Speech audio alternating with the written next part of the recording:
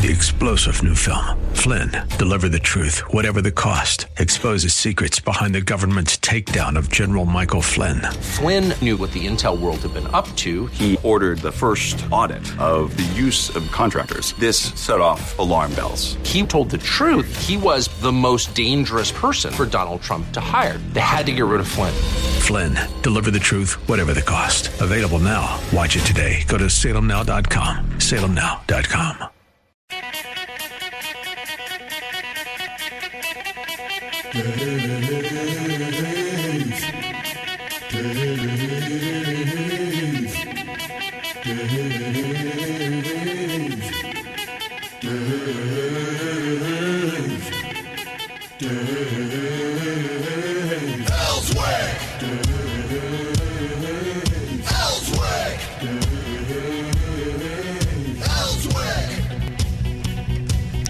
Good morning, Little Rock. This is Nick Horton filling in for the great Dave Elswick once again. It's great to be back. Last week was a lot of fun. I was surprised how many people reached out to me afterwards and said, wow, you really have a great radio voice. I was very flattered and surprised by that. You know, my whole life, my parents have told me I had a face for radio, so, you know, I wasn't surprised to hear that. But to hear that I had a voice for radio, that was definitely a surprise. So thank you for all of you that listened, and we had a great time. We're gonna have a great time again today. We've got 3 solid hours. Remember, 6 to 8, and then a little bit of a break, and then a bonus hour at 9 a.m. About 9:05, we'll be back. We'll go to 10 o'clock. We've got several great guests again. Special thanks to all of our guests from last week, especially our next governor, Sarah Huckabee Sanders. It was great to catch up with her and hear more about what she's hearing on the campaign trail. I know she's been really busy traveling to every corner of the state, listening to voters, listening to Arkansas small business owners, hearing from just real people, everyday Arkansans, about what they're facing. So it was really great to get to catch up with her. In just a few minutes, we're going to be joined by State Representative Marcus Richmond. He is also the House Republican Majority Leader here in Arkansas. So a great state legislator, but also someone who is in leadership in the House Republican Caucus. And we'll talk to him a little bit about what he's hearing from everyday Arkansans and what's coming up in the legislative session. You folks probably know, because you are a very intelligent listening audience, based on the fact that you listen to Dave Elswick. You probably know this, but we only have a legislative session, a full, true legislative session, every other year in Arkansas. So it's a big moment. It's a big opportunity. It only comes around every 2 years, and it's coming up in January. And it'll run through probably early to mid-April is typically when they wrap up. And there's a lot to be done. We talked about last week, we talked about our crime crisis, our foster care crisis, our dependency crisis. And you're going to hear us talking more about all of those things today as well. But we talked a little bit about, we got to be patient. I mean, listen, I'm the least patient person in the world. Oh, and by the way, happy anniversary to my lovely wife. She's probably awake by now, because when I got up and left, I probably woke up the dog and the kids and everyone else in the house. But I left my wife of now 9 years to come be with you all. So that tells you how much I care about each one of you. But in all seriousness, happy anniversary to my wonderful wife. I should tell her more often how wonderful she is, but I'm very grateful for her and grateful that she's somehow been able to put up with me for 9 years. So happy anniversary today. But we're talking about legislative session coming up. Really a rare opportunity. A once every 2 year opportunity. And by the way, you only get, one first session with your new governor. And your new governor only gets one first legislative session. So not to put too much pressure on anybody, because, again, we got to be patient. It took us a long time to dig this hole that we're in.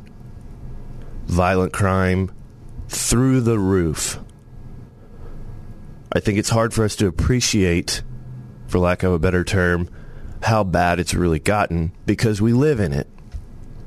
And we've just almost been conditioned to it.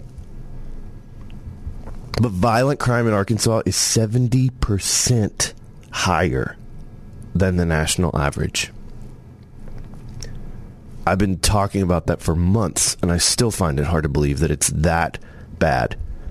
But it really is. And honestly, all you got to do is open a newspaper or open social media or turn on the radio or turn on the TV or walk down the street, talk to a small business owner. The ripple effects of this crime crisis that we're in are immense and really difficult. I think it's going to be, there's so many layers to it. It's kind of like the pandemic. We'll probably never know all the ways that it's affected us truly, but there's some obvious effects that we're seeing and feeling. And I think particularly with an issue like crime, it's really easy. It's easier than some other public policy issues to look 2, 4, 8, 10 years down the road and realize what some of the ramifications are going to be if we don't get this under control. So at 6:30, we're going to talk more in depth about that with State Senator Ben Gilmore. You may have seen he wrote a terrific op-ed over the weekend. It was published in the Democrat Gazette on Sunday about this very issue, our crime crisis. And really the takeaway for me from that piece was, the effects of this, the economic effects of this. Obviously, there's a personal, public safety aspect to this where families are feeling at risk. Families are being victimized, and that's the most significant problem. But there's also economic consequences. And that's going to, frankly, spiral into more crime, more poverty, more dependency if we don't get it under control. So we'll talk to him coming up at 6:30. In the 7 o'clock hour, we'll talk to Representative French Hill, Congressman French Hill. And then at 7:30, we'll talk to Congressman Bruce Westerman. But we're going to go ahead and take a break right now. And when we come back, we will be joined with Representative Marcus Richmond, the Arkansas House Republican Majority Leader. And we'll talk to him about many of these issues. Stay tuned. The Dave Elswick Show. All right, the Dave Elswick Show. This is Nick Horton filling in for the great Dave Elswick. I'd like to say I'm a far less handsome version of Dave Elswick. But my parents always told me I have a face for radio, so here we are. We're privileged to be joined right now with Representative Marcus Richmond, the Republican House Majority Leader. Representative, are you with us? Yes, I am, Nick. How are you doing? Hey, I'm great. I wanted to apologize for making you get up so early, but then I thought, he's a veteran. He's probably been up for 3 hours doing push-ups and working in the garden and no telling what else. Well, I've probably been awake for about 3 hours, but I wasn't up. So it's just a while back. That happens, It seems like you wake up earlier and earlier as you get a little older. Yeah, I can relate to that. Well, hey, thanks so much for your time. First things first, would you tell folks a little bit about your district? I know we've just got through redistricting, so the districts have changed quite a bit. But tell folks about the great people that you represent. Well, the old district, of course, it was one of the largest in the state, very rural. And it's still a rural district, but it ran from Fort Smith down to Mena and all the way over to Hot Springs Village. It was just a really large district with a lot of national forest in it. Took about 5 hours to drive across it if you were trying to get from one side to the other. Good people, good relationships and everything, but the redistricting was actually pretty good as far as, it made it a more manageable district. Now I'm kind of down in southern Sebastian County, have all of Scott County, and then about 2/3 of Yell County, including Dardanelle and Danville. And so it makes it a little easier to get around and get from one event to the other. And so I'm pleased about that. Of course, it's, when you have a new district, usually you've got folks that are new to you, and so you have to do a lot of work, really trying to get out there and let people know who you are. Yeah, absolutely. Well, I know you've been doing a lot of that. Of course, it's campaign season right now. I know you've been hitting the football games and the parades and out talking to voters. What are you hearing from voters? This is kind of something we're talking to every legislator, and we talked with Sarah Sanders last week about what she was hearing from voters. What's on people's minds? Well, I think the dominating information that I get from voters and stuff really, and this is, I think, maybe a reflection of that Arkansas, that we have had the right policies and been moving in the right direction. But it's more at the national level than I think I've ever witnessed, because there's so much uncertainty. There's so much crime. The gas prices, I'm just watching news this morning. Of course, OPEC is getting ready to cut production by about 1 million barrels. And the Biden administration has been draining our strategic reserves by 1 million barrels. All the work that went into that to actually build up strategic reserves. I mean, President Trump, he knew what he was doing, and I'm telling you, it's bizarre to set and watch policy that is absolutely detrimental to every American in this country, and especially for folks that live out here in rural America. I mean, I'm sorry, I don't care how many windmills you put on a tractor or a baler or anything else, it's not going to make it get around the hayfield. It's just never going to happen. And so the idea of, cutting our production of energy and everything has just driven the cost and inflation up to the point where people just they're fighting to survive, fighting to get groceries on the table. And that dominates every conversation. It's like, what the heck is going on? And we all know what's going on. We've got administration that is absolutely going to do what most of us look at as right the opposite of what needs to be done. Yeah, well, and I think you touched on something, and the voters in your district are touching on something that, frankly, this inflation issue, I mean, when it first kind of started, I thought, oh, this is really bad, but are people going to really be aware of it, right? You hear inflation, it's kind of a technical term, it's an economic term, but it's gotten so bad and invaded so many sectors of the economy. The price of everything is up, and then doesn't, the shortages. You want to buy a toaster or a microwave or whatever it is. It's on back order for 6 months. I mean, I've experienced that. It's crazy what's going on, and good for you for giving folks in your district a listening ear on that. I know you as a state legislator can't necessarily fix all of those issues, but certainly there are some things that can be done at the state level to try to curb inflation and try to put more money in the pockets of hardworking Arkansans. Anything that's kind of on your radar? We've been talking about legislative sessions coming up. Anything you want to kind of forecast on, or things that you're thinking about from leadership standpoint of ways that the state legislature can start to kind of fight back and push back on inflation? Well, we've already taken steps during the special session. I think the idea of going ahead and accelerating the tax cuts, now these are cuts that were made back in the last legislative session, and they were just waiting to be implemented as we go along. We don't want to, cut taxes too fast and find ourselves in a spot where we can't pay for the services we're supposed to pay for. So, we're trying to be very, very intelligent about how we move forward with this. But we see the surplus. We have an opportunity to accelerate those tax cuts. That puts a little bit more money back into the pockets of working Arkansans, and those people need the relief the most. I mean, I find still those poor folks that actually get up and go to a job, they get the least help from the government. And they, because they work, they don't qualify for much of anything. And even, with the efforts that was made with the Obamacare, which, by the way, my opponent voted for, here several years ago when it was first introduced, they don't qualify. I was just talking to a guy the other day that because of, he's a farmer.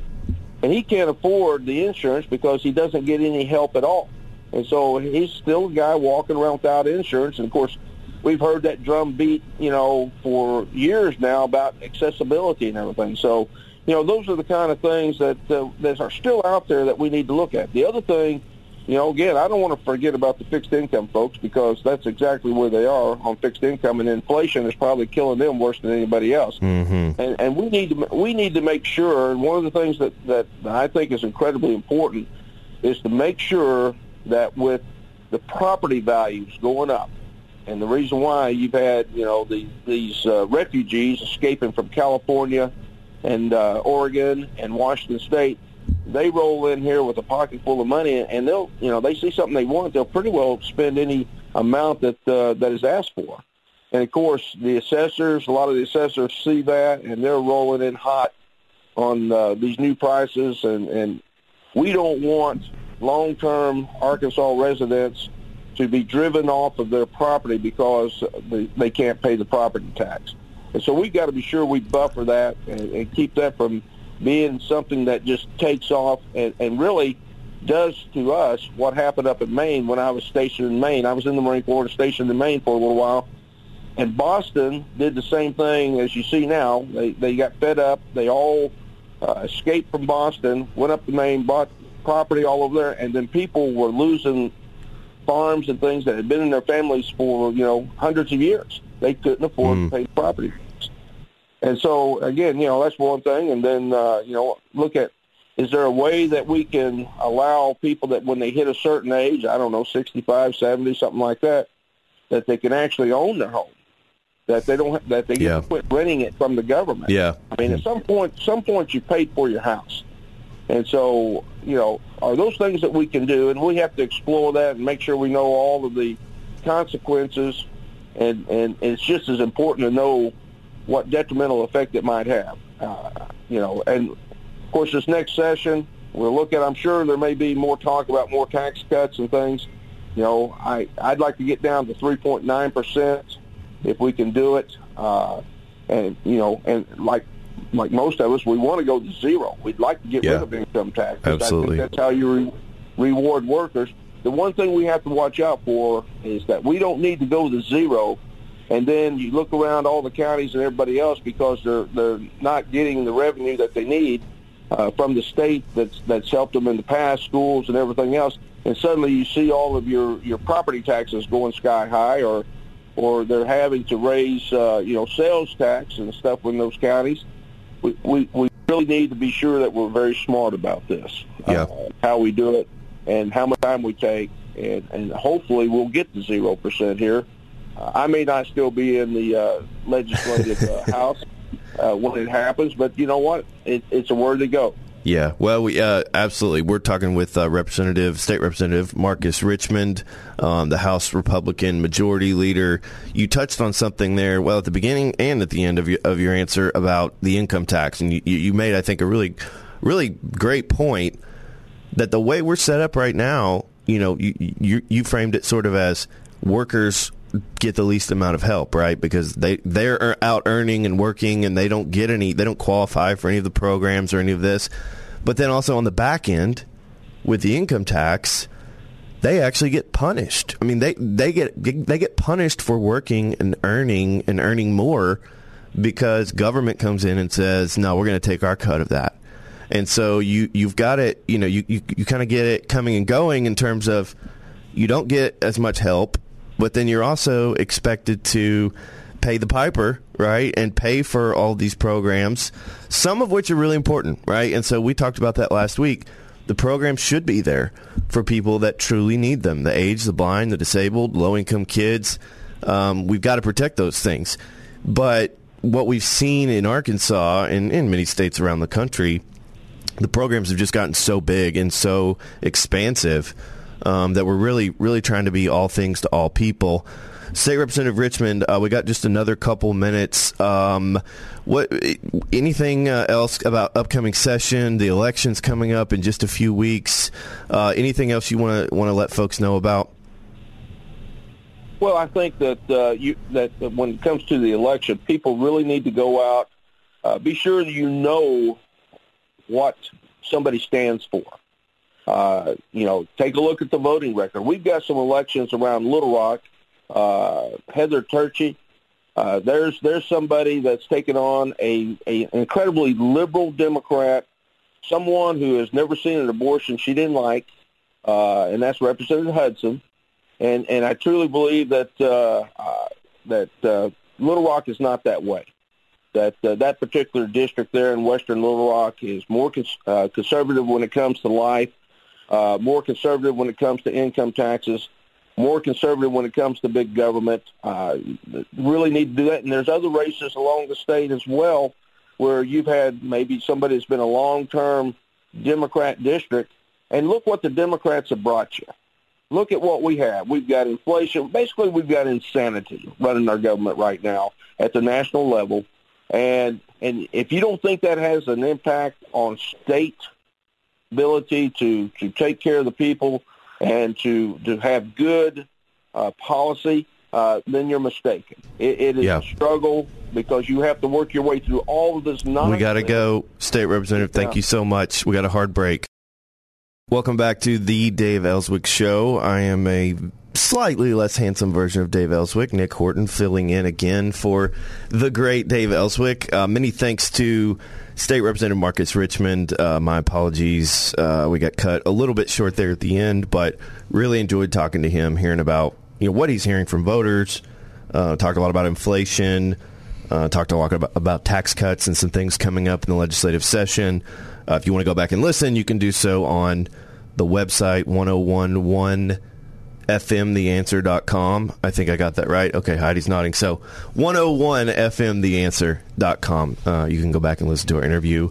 But right now, we have a really extra super special treat for you. We're privileged to be joined in studio by State Representative... State Senator. You got a promotion. Hey, Nick. Ben Gilmore. I don't know if we've ever met. State Senator Ben Gilmore. Glad to have you. My pleasure. Yeah, thanks for coming by. Great to be here. Yeah, so redistricting just screwed everything up. I can't remember the district numbers and who represents what, and it's complicated. So tell folks about your district. You don't have to go into a ton about how it changed, but sure, what's your district look like now? Yeah, so the easiest way to describe it is the whole southeast corner of Arkansas, right? So currently it's District 26, which covers Ashley, Bradley, Chico, parts of Deshay, parts of Lincoln, parts of Cleveland County. That has shifted now to Senate District 1, lucky number 1. Well, you did get promoted. Yeah, there you go. And so now I have parts of Jefferson, parts of Grant, parts of Cleveland, and then everything else stayed the same except for I lost parts of Deshay that I had. Okay, so not a huge shift in the district. Do you have an opponent? I don't. Okay. So congratulations on your re-election. Thank you. I think I voted the right way. So that tends to help. Yeah, it does. Yeah, it does. Makes a difference. When you try to represent the values of your district, I think it works out well for you. Well, you had a great piece that ran this weekend. So it's one of the things you definitely want to talk about today. Crime Crisis Threatens Our Future was the title of an op-ed that ran in the Democrat Gazette on Sunday, this past Sunday. Just high level, what compelled you to write this piece, and what are you worried about when it comes to crime? I mean, I think it's something that's on a lot of people's minds, but tell folks about just kind of where your head's at on this issue and why you felt like it was important to speak out. Yeah, thank you. Well, I think to your point, it is on everyone's minds, right? I think, sitting here in the studio in Central Arkansas, you turn on the news and you see headlines. You see stories of people getting shot. I saw a story just yesterday about a mother of a toddler that was shot here in Little Rock. Tragic stuff. And so I think the question probably is, well, why is a senator from Southeast Arkansas worried about crime in Little Rock? Well, it's not just Little Rock. It's starting to trickle out. Policies that we've been okay with for a long time in Arkansas have started creating a system, a broken system, where we're letting criminals go free. And that was kind of the topic of my op-ed when I'm talking about, how do we need to be competitive in the state? We've done a lot of good work on taxes. We've done a lot of good work on reducing regulatory burden. Ton more to do, as you know. You're someone who kind of leads in that fight from just a policy standpoint. You get it. But one of the things that we can't ignore is the crime, and we're starting to see that trickle out throughout the state and into my district, and I don't want to miss opportunities, because businesses look at our state and they're like, wow, that's a really dangerous place. There's a couple of things when it comes to economic development that companies look at when they're going to locate somewhere. And one of those is crime rate. The other is good schools. We got a lot of work to do on both of those. But I think the crime has to be addressed first. I mean, yes, we can still tweak around the edges when it comes to education, and we're going to do that. I think that's one of the things that's coming in the session. I'm really excited about that. But as long as you ignore, and I think it's easy to ignore because you're like, well, that happens in different parts of the state, or it happens in different parts of the city. It doesn't happen in my neighborhood. Well, that's not the case. It is rampant, and it is infiltrating everywhere. And so as long as we keep releasing violent criminals back into our streets, I think I even said that in the op-ed, when we keep releasing violent criminals back into our streets, the violence is going to continue to rise. I mean, there's a couple of numbers. I think one of the numbers is we've grown by 69%. I think was something I put in the op-ed. 69%. That's incredible. Not in a good way, right? That's really, really bad. And so when we're talking economic development, that's something we've got to address. And I look forward to working on that in the session. Well, one of the things I appreciated about the piece, but also appreciate about you and the Lieutenant Governor, Tim Griffin, and others who talk about this issue a lot is, in general, we're all policy people, right? So, we like talking about numbers. We like talking about, well, it went up by this much or that much, or we're spending this much money, or we're saving this much money. And if we're not careful, and I've caught myself doing this even this morning, we just focus on the facts, and I think that's our tendency as conservatives, just the facts. But what you guys do is so important in terms of, these aren't victimless crimes. There are people on the other side of these bullets that are flying around Little Rock and our other communities. And so in the piece, you talked about that, a lady from, I believe it was Monticello, Miss Esther Hudson, and something she experienced and was killed by a parolee and someone that had been released early.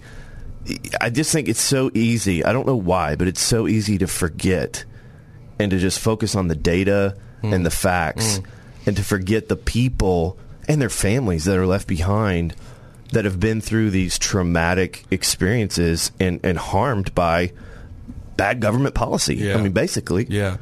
Well, I think that's a great point, Nick, and I think it's something that we've got to do better as conservatives is, it's easy to talk about the facts. I think our policies they win, right? We know this, but we also have to put it in terms that everyone gets, right? It's easy to sit here and talk about crime rates and talk about this and talk about headlines, but to your point, that the story in Monticello, a tragic story, when you're out shopping, you're buying groceries and you're loading groceries in your car, like Mrs. Hudson was in Monticello, you shouldn't have to worry that some criminal who had been released far too early is going to come and strike you with their car and kill you. Now, albeit by accident in his case, I don't think he went to that Monticello Walmart and was sitting there and was waiting to kill someone.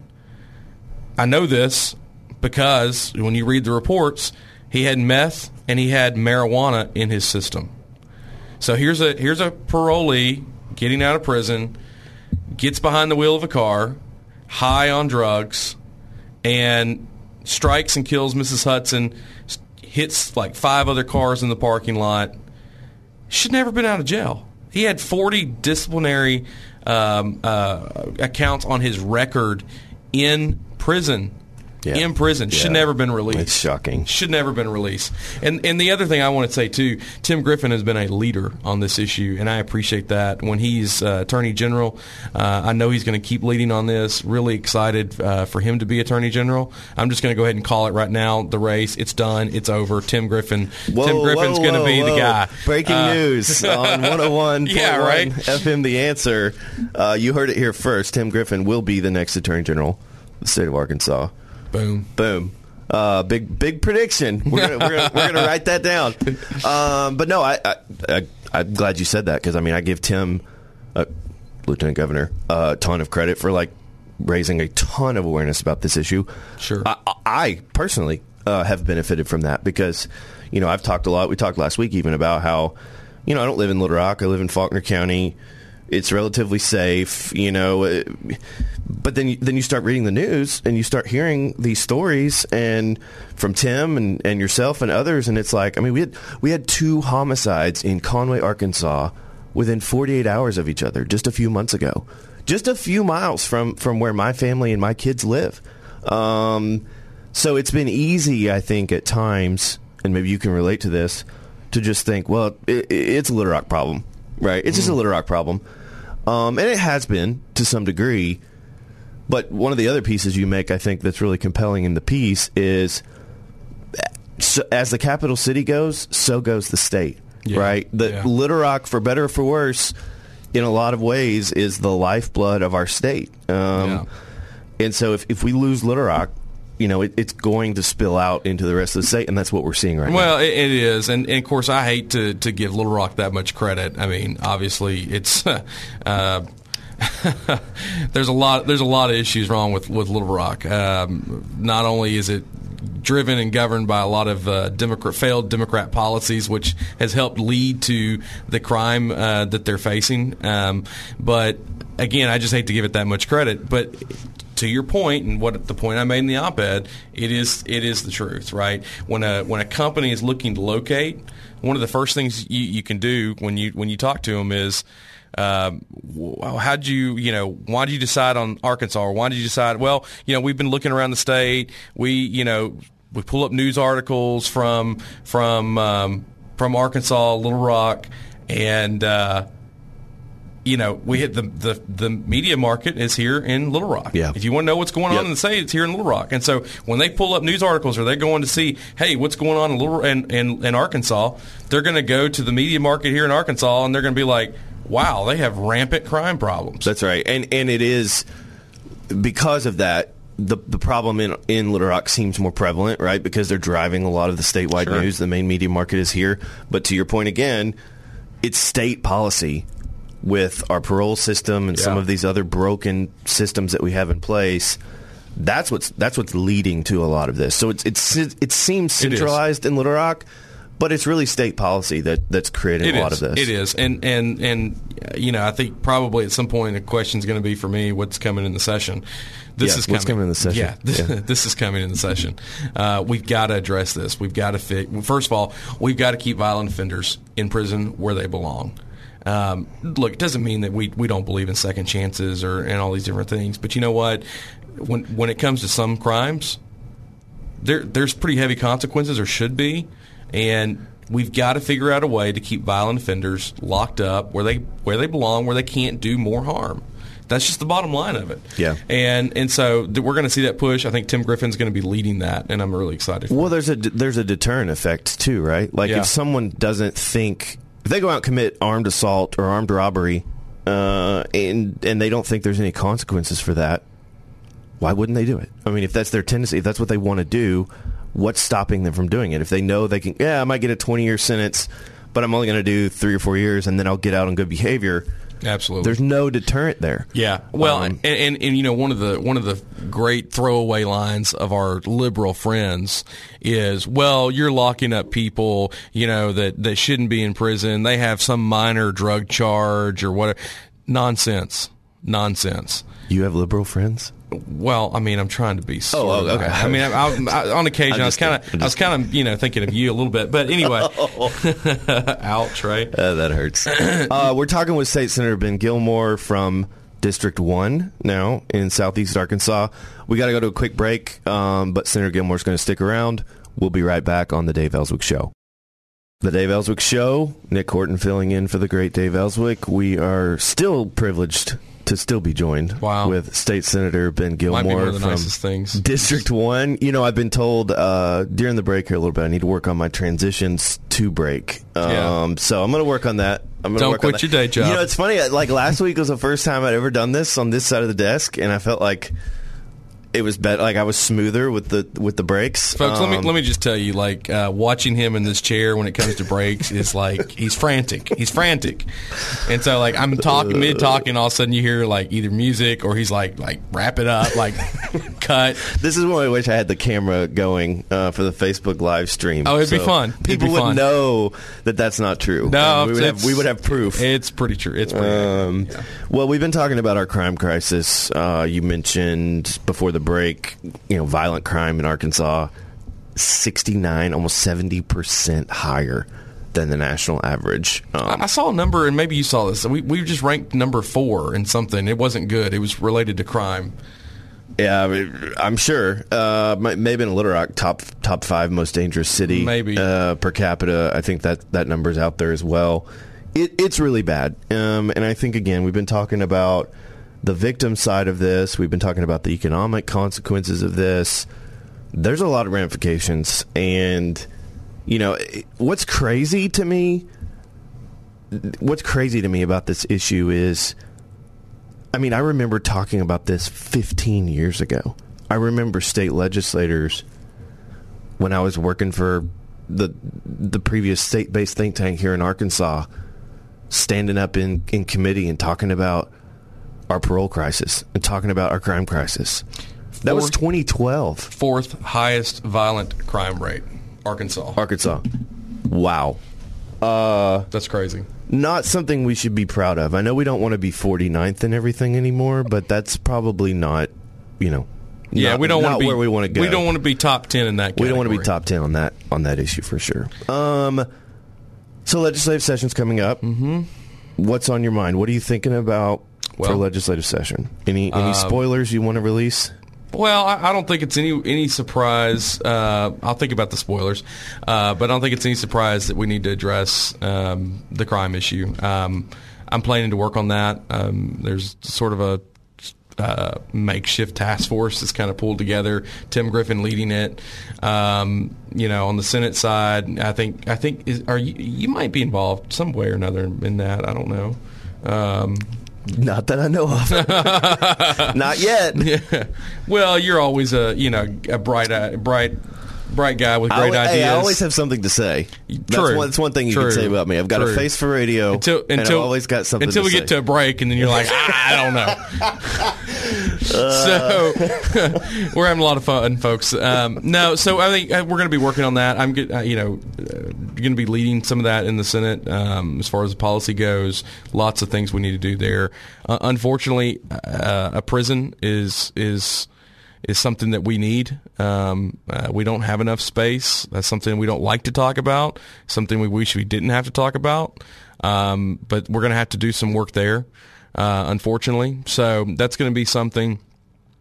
And then, look, Nick, you know me. Like I'm always looking for ways to better our position competitively, as a state in our country.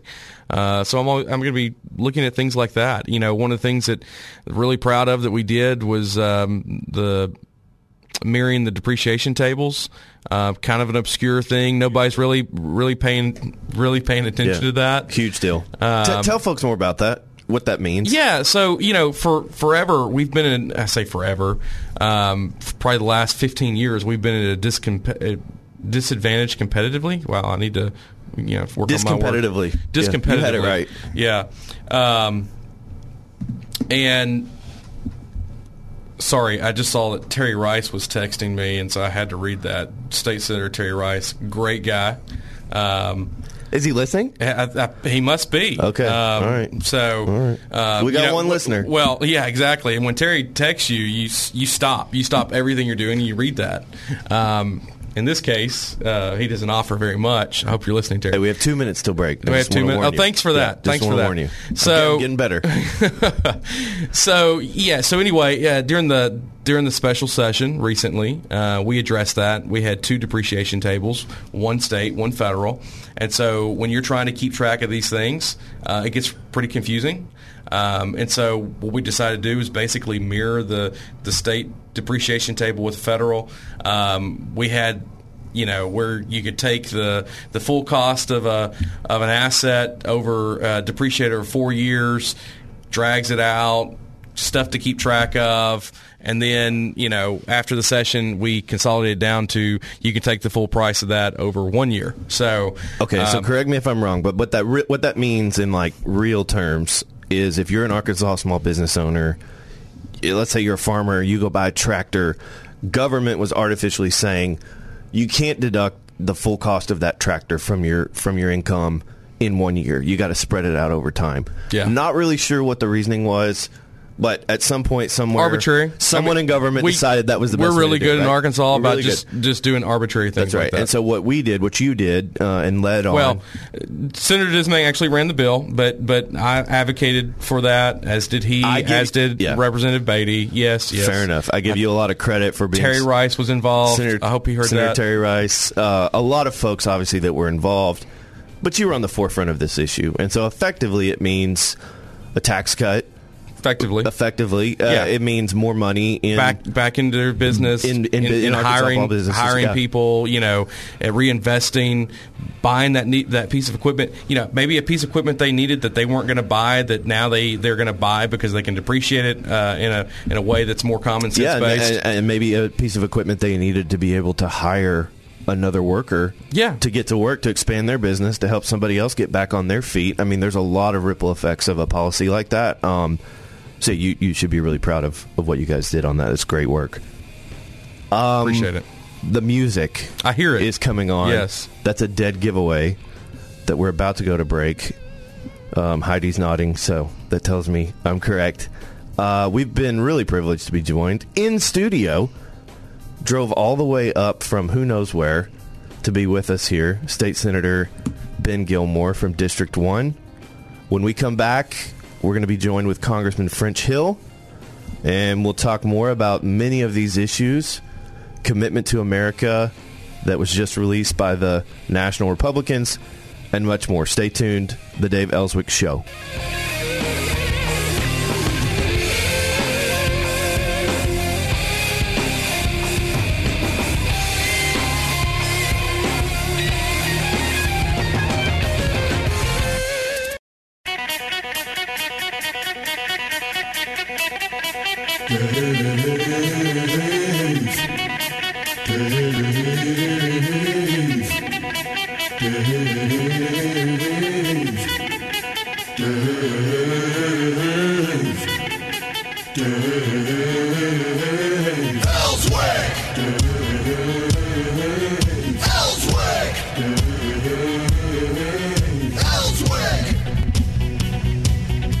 Good morning, Central Arkansas. This is the Dave Elswick Show.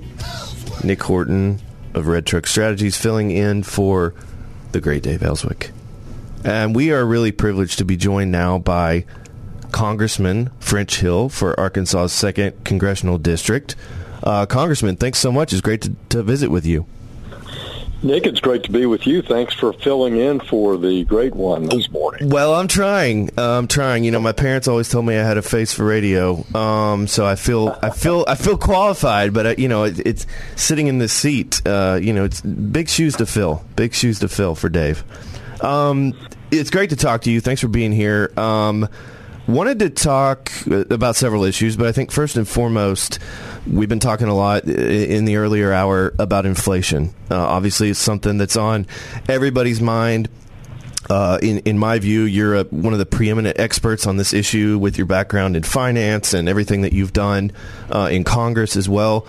What are you hearing from folks about inflation, and what's driving it, and what are you guys looking at as a caucus to try to rein this in? Yeah, it's such an important issue, and when I talk to friends, I just was out with farmers in Perry County recently, or I talked to business people here in Little Rock. Inflation always comes up because it's driving wages up to try to keep up with inflation. It's driving up costs. It's making people hard to plan for their business, hard to make a profit in their business. Even in our hospitals, they're really struggling with the cost of supplies, medical devices, and wages. So it's disrupting our economy, and House Republicans want to go back to pre-pandemic spending. Joe Biden has authorized $5 trillion in extra spending on top of the $4.5 trillion that we spend every year to run the government. So first, We're spending too much money too fast. It's not funded. We're borrowing from China, Japan, and ourselves to do that. And that's why the debt has grown so quickly due to the pandemic. Secondly, we need to not raise taxes on producers and manufacturing and energy, which Joe Biden proposes to do and has done. We don't need to raise regulatory burdens on trying to hire people and make it harder to hire people and get them trained for work, and Joe Biden has done that. And then finally, we need to unleash the American energy industry, because energy, Nick, goes into every single decision we make. What we buy, every product has a huge energy component. Natural gas is how you make fertilizer. Energy goes into transportation of our goods, but it's everything made out of plastic is using energy. So we want to unleash American energy.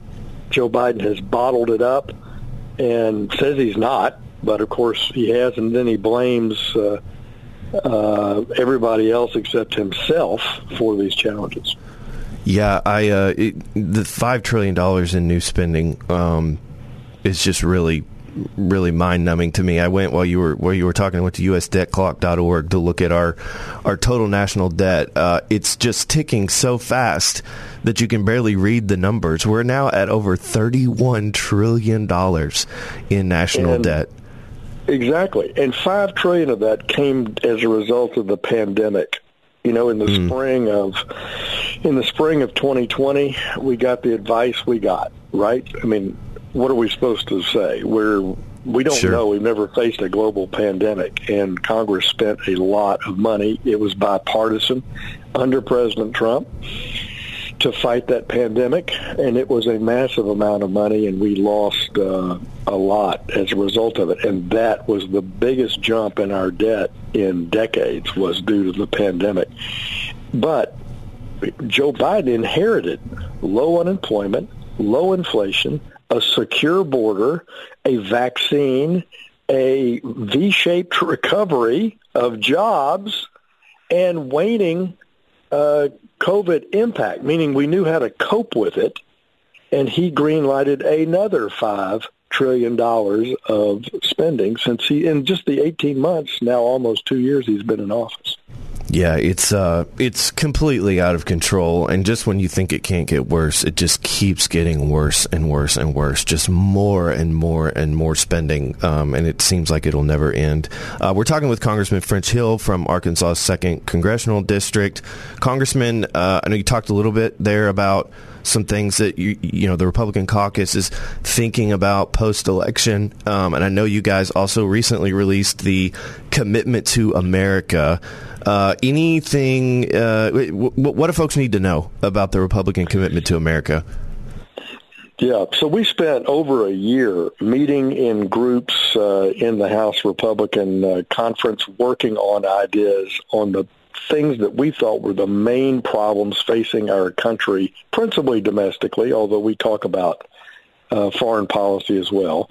First, we want an economy that's strong.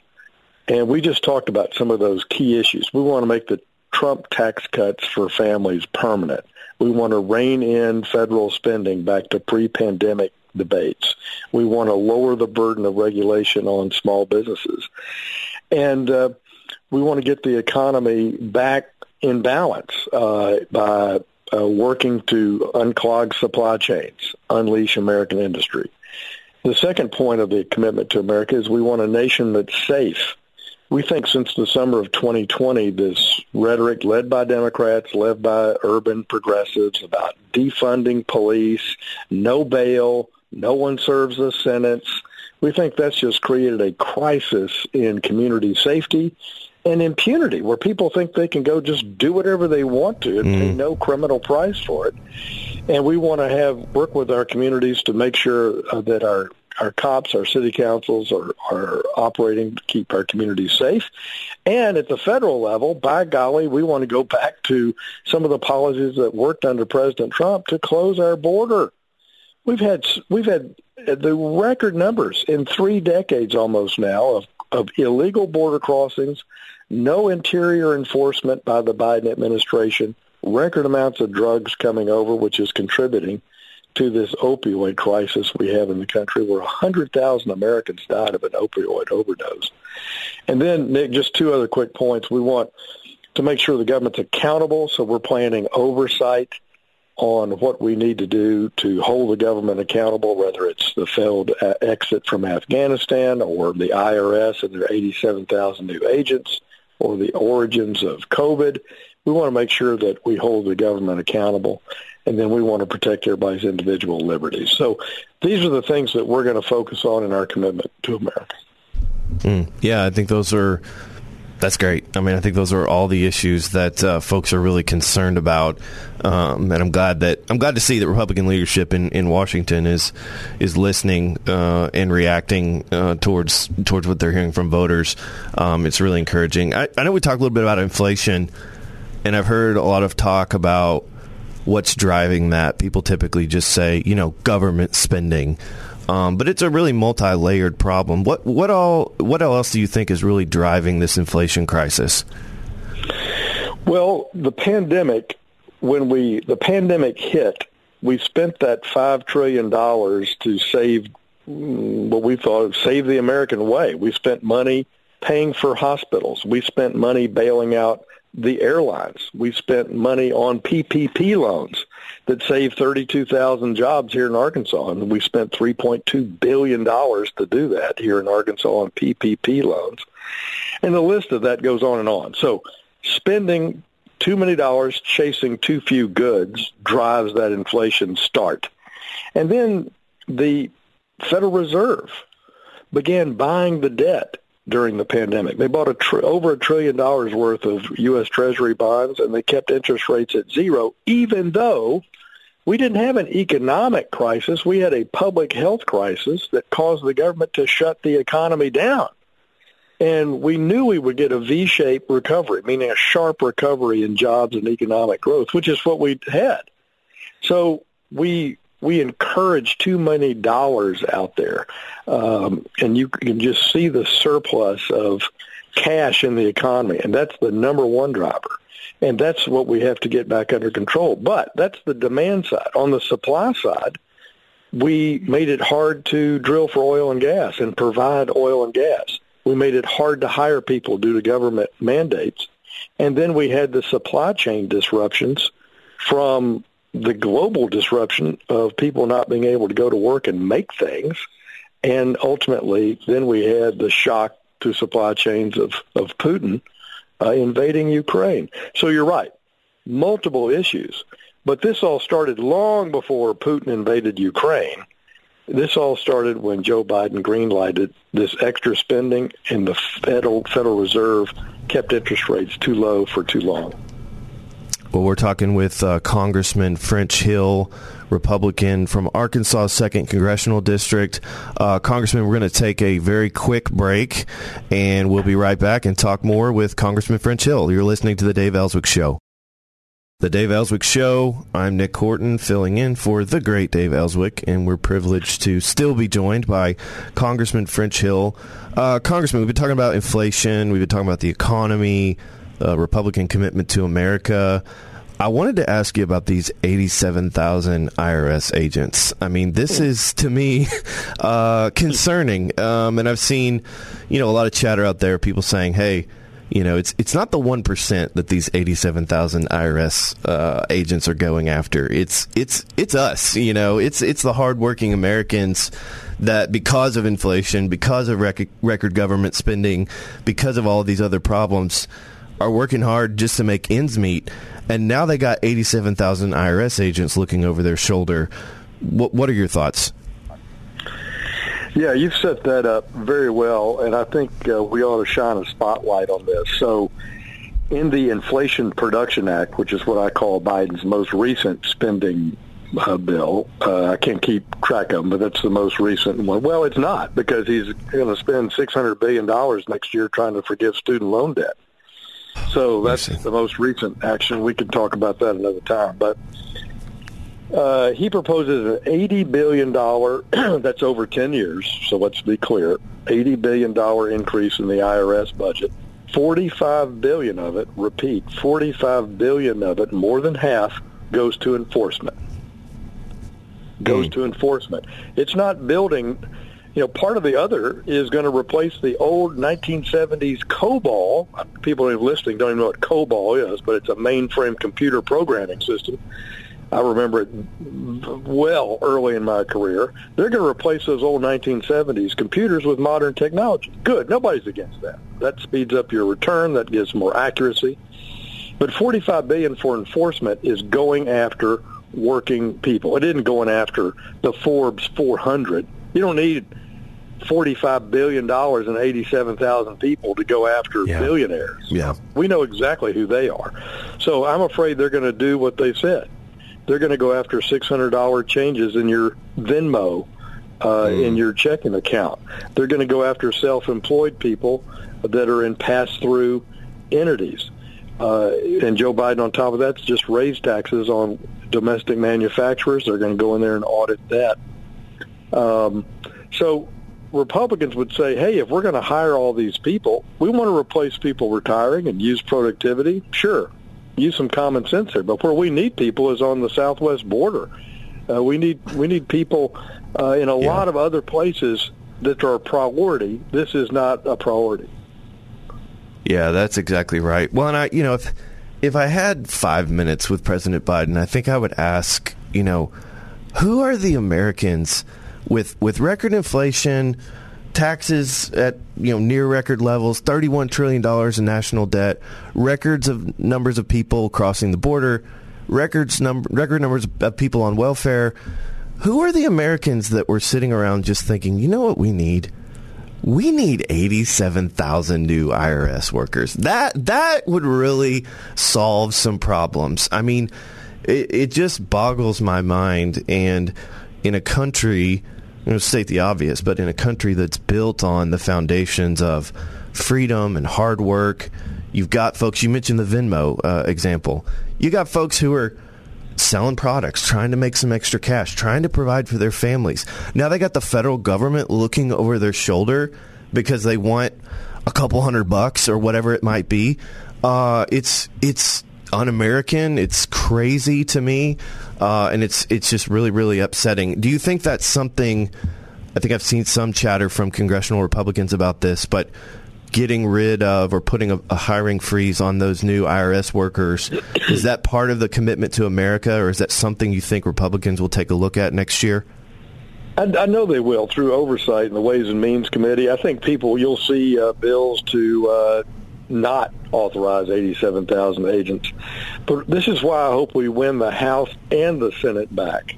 Yeah. Because, Nick, if we have the House and the Senate, we could use budget reconciliation because you only need 51% votes in both houses. And we could cut spending. We could reshape spending. We could say, okay, IRS, you're able to spend more money over the next 10 years, but for these reasons. Yeah. Not those reasons. And you can hire people to replace baby boom retirements and new technology people you need. Sure. But you're not going to have 87,000 new agents in that size enforcement budget when there's nobody can find a reason for that. We're talking with Congressman French Hill, Republican from Arkansas' 2nd Congressional District. Congressman, we got about 5 more minutes. We got a hard break here at the half hour. But I wanted to ask you, every time I open my social media, I see pictures of you just out and about. Every Kiwanis club, every festival, you're all over the district. And I know we've talked a lot about inflation and crime and the border and all these things. What other issues are you hearing about from Arkansans as you're traveling your district in the state? Well, looking out for next year, 2 big topics. One is we've passed some recent legislation that helps veterans who were exposed to burn pits in Iraq and Afghanistan or other poisonous exposures. We want to make sure that the VA implements that next year. That's going to be a big issue I hear about from my veteran community when I'm out in all of the counties. The other issue is next year that we'll face a farm bill, Nick. Every 5 years, we reauthorize the farm programs. And that's always usually a very bipartisan effort, a lot of hard work. It's led in our delegation by Rick Crawford from Eastern Arkansas and Bruce Westerman from Southwest Arkansas. They're both on the Ag Committee in the House. And then John Bozeman is the senior Republican in the Ag Committee in the Senate. If we take the Senate back, he would become the chairman of the Agriculture Committee. So I think that's a big issue people are talking about. But the main issue continues to be the cost of living and our wages not keeping up with inflation. And for a lot of people under, say, 55 years old, they've never seen inflation like this. And I'm very outspoken about it because I grew up in my first career in the middle of the last time we had a 40-year high in inflation. I knew how hard it was to buy a house. I knew how disruptive it was to try to run a business. And once it takes off, it's hard to kill it. And inflation is imposed on you. You know, if you lose your job, you can go look for another job, use your skills, abilities, perseverance, patience, hard work, networking to go find another job. But the government imposes inflation on you. They take that money from you. That's why I think inflation's a thief. It's why the Fed and the federal government should be fighting to end it.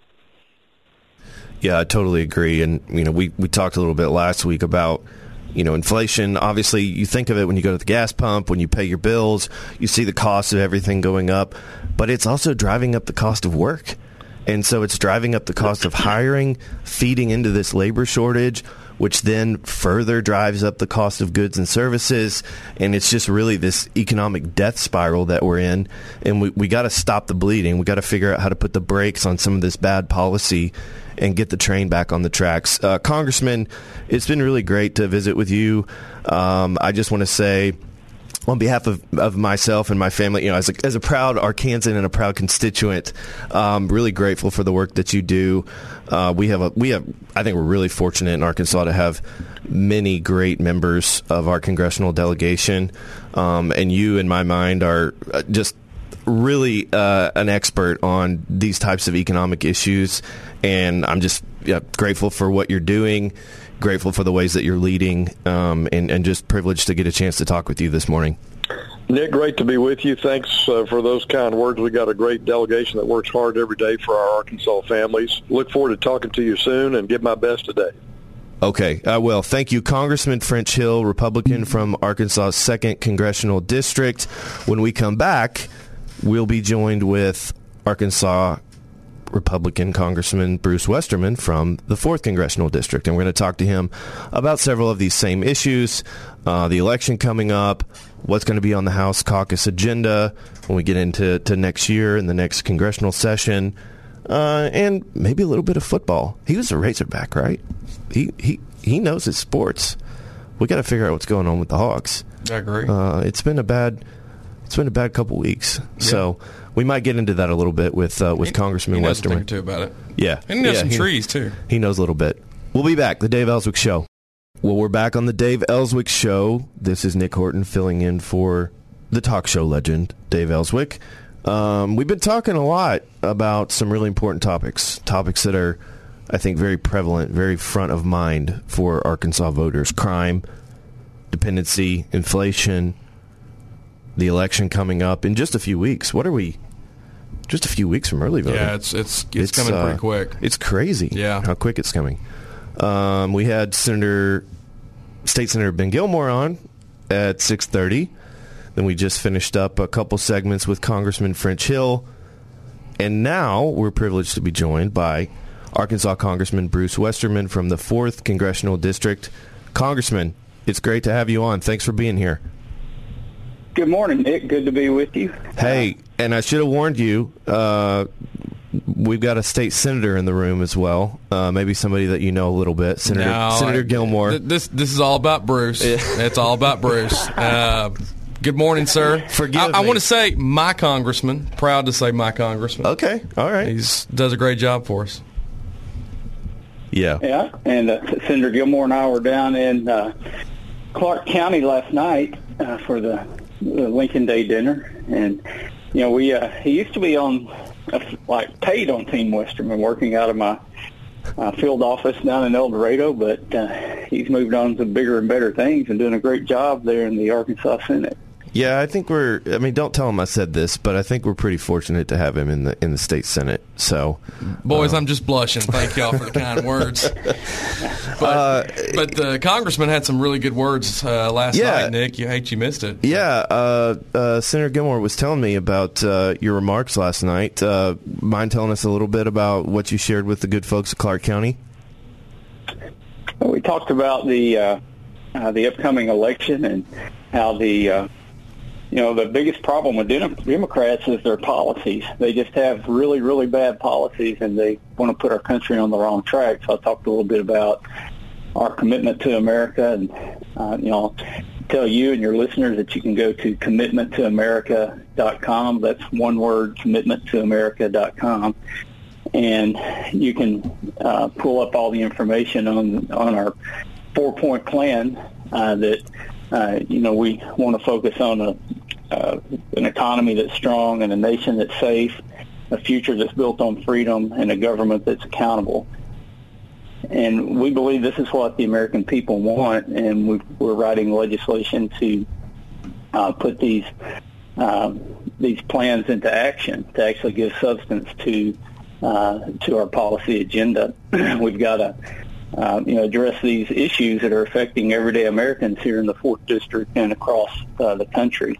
And, inflation's at the top of the list on what we need to do to get our economy in good shape and to quit putting so much financial hardship on people who are on middle or lower incomes, and especially folks on fixed incomes.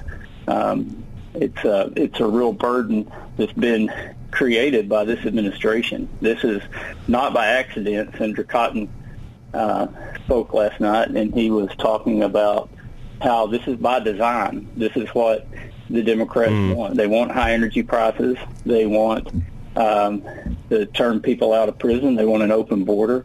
They're poisoning our country with the fentanyl that's coming across the border, and it's time to put a stop to that. So I only had a few minutes to talk. I didn't get to get into a lot of details, but also I shared at the end how as much trouble it seems around us, there's a lot of comfort in there, and I shared some verses from a song, from a hymn that I'd heard many times, but I'd listened to it yesterday, and it's a powerful hymn. You might get Senator Gilmore.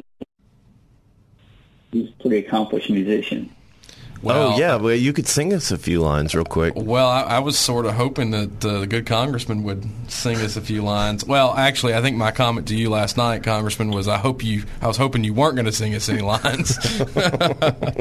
But it was a really encouraging message you had for us last night.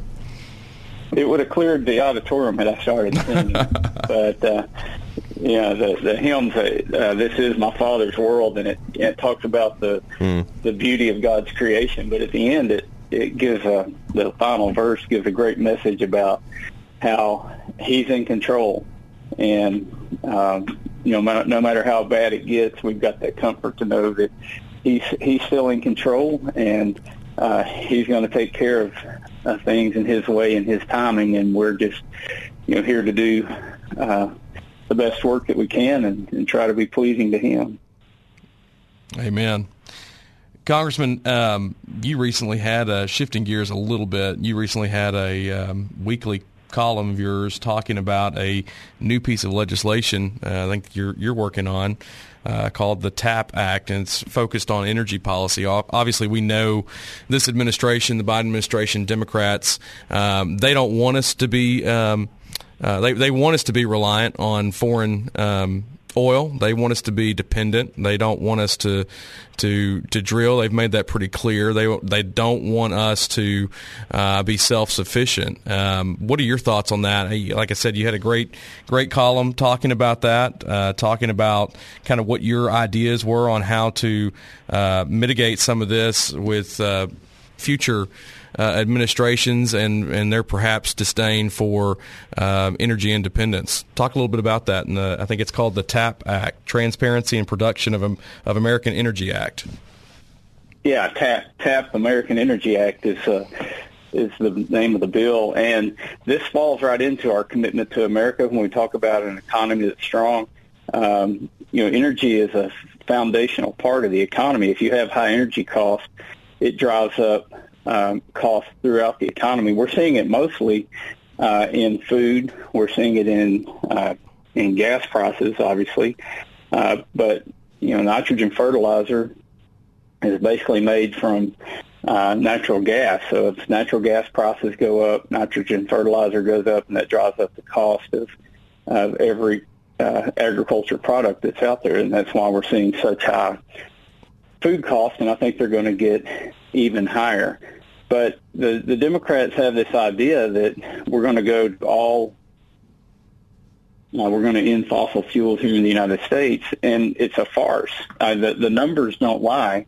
There's no conceivable way to get rid of all of fossil fuels in the United States, except if we had an all-out commitment to build nuclear power. And guess what? They don't want to build nuclear power either.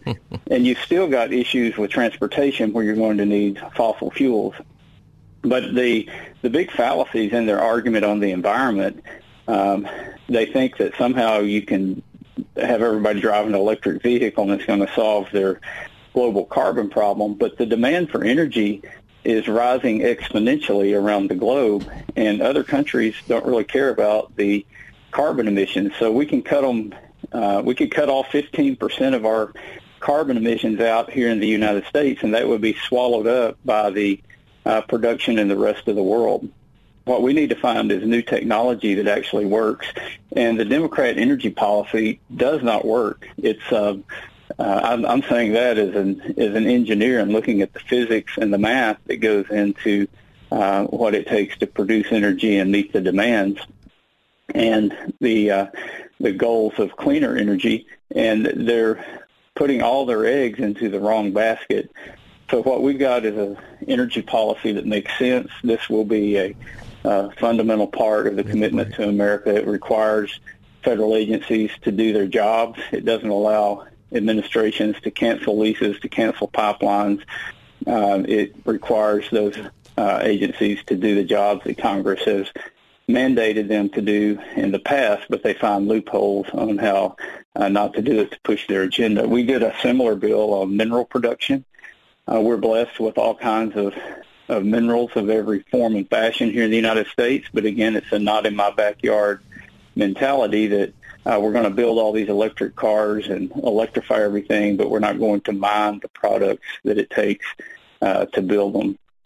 I had an op-ed, I think Fox ran it last week, talking about electric vehicles, and if you could wave a magic wand and make every vehicle in the United States an EV overnight, you would reduce global greenhouse gas emissions less than 1%. But if you look at the Democrats' policy platform, you would think that was the savior of the world to build all these electric vehicles. So it's basically just common sense, and using things that work is what we're putting into these energy policies. And when you talk about border security, when you talk about cracking down on fentanyl, when you talk about safer communities, the thing that stands out to me is Republicans have policies that actually work and address the issue, not stand up some political agenda. Yeah, I think you raise a good point. It's a little disconcerting to me that, Democrats can't solve inflation or solve our spending problem or solve the pandemic, or they can't do any of these other things. But then all of a sudden they expect us to all believe that they can solve the weather, change the weather, control the weather.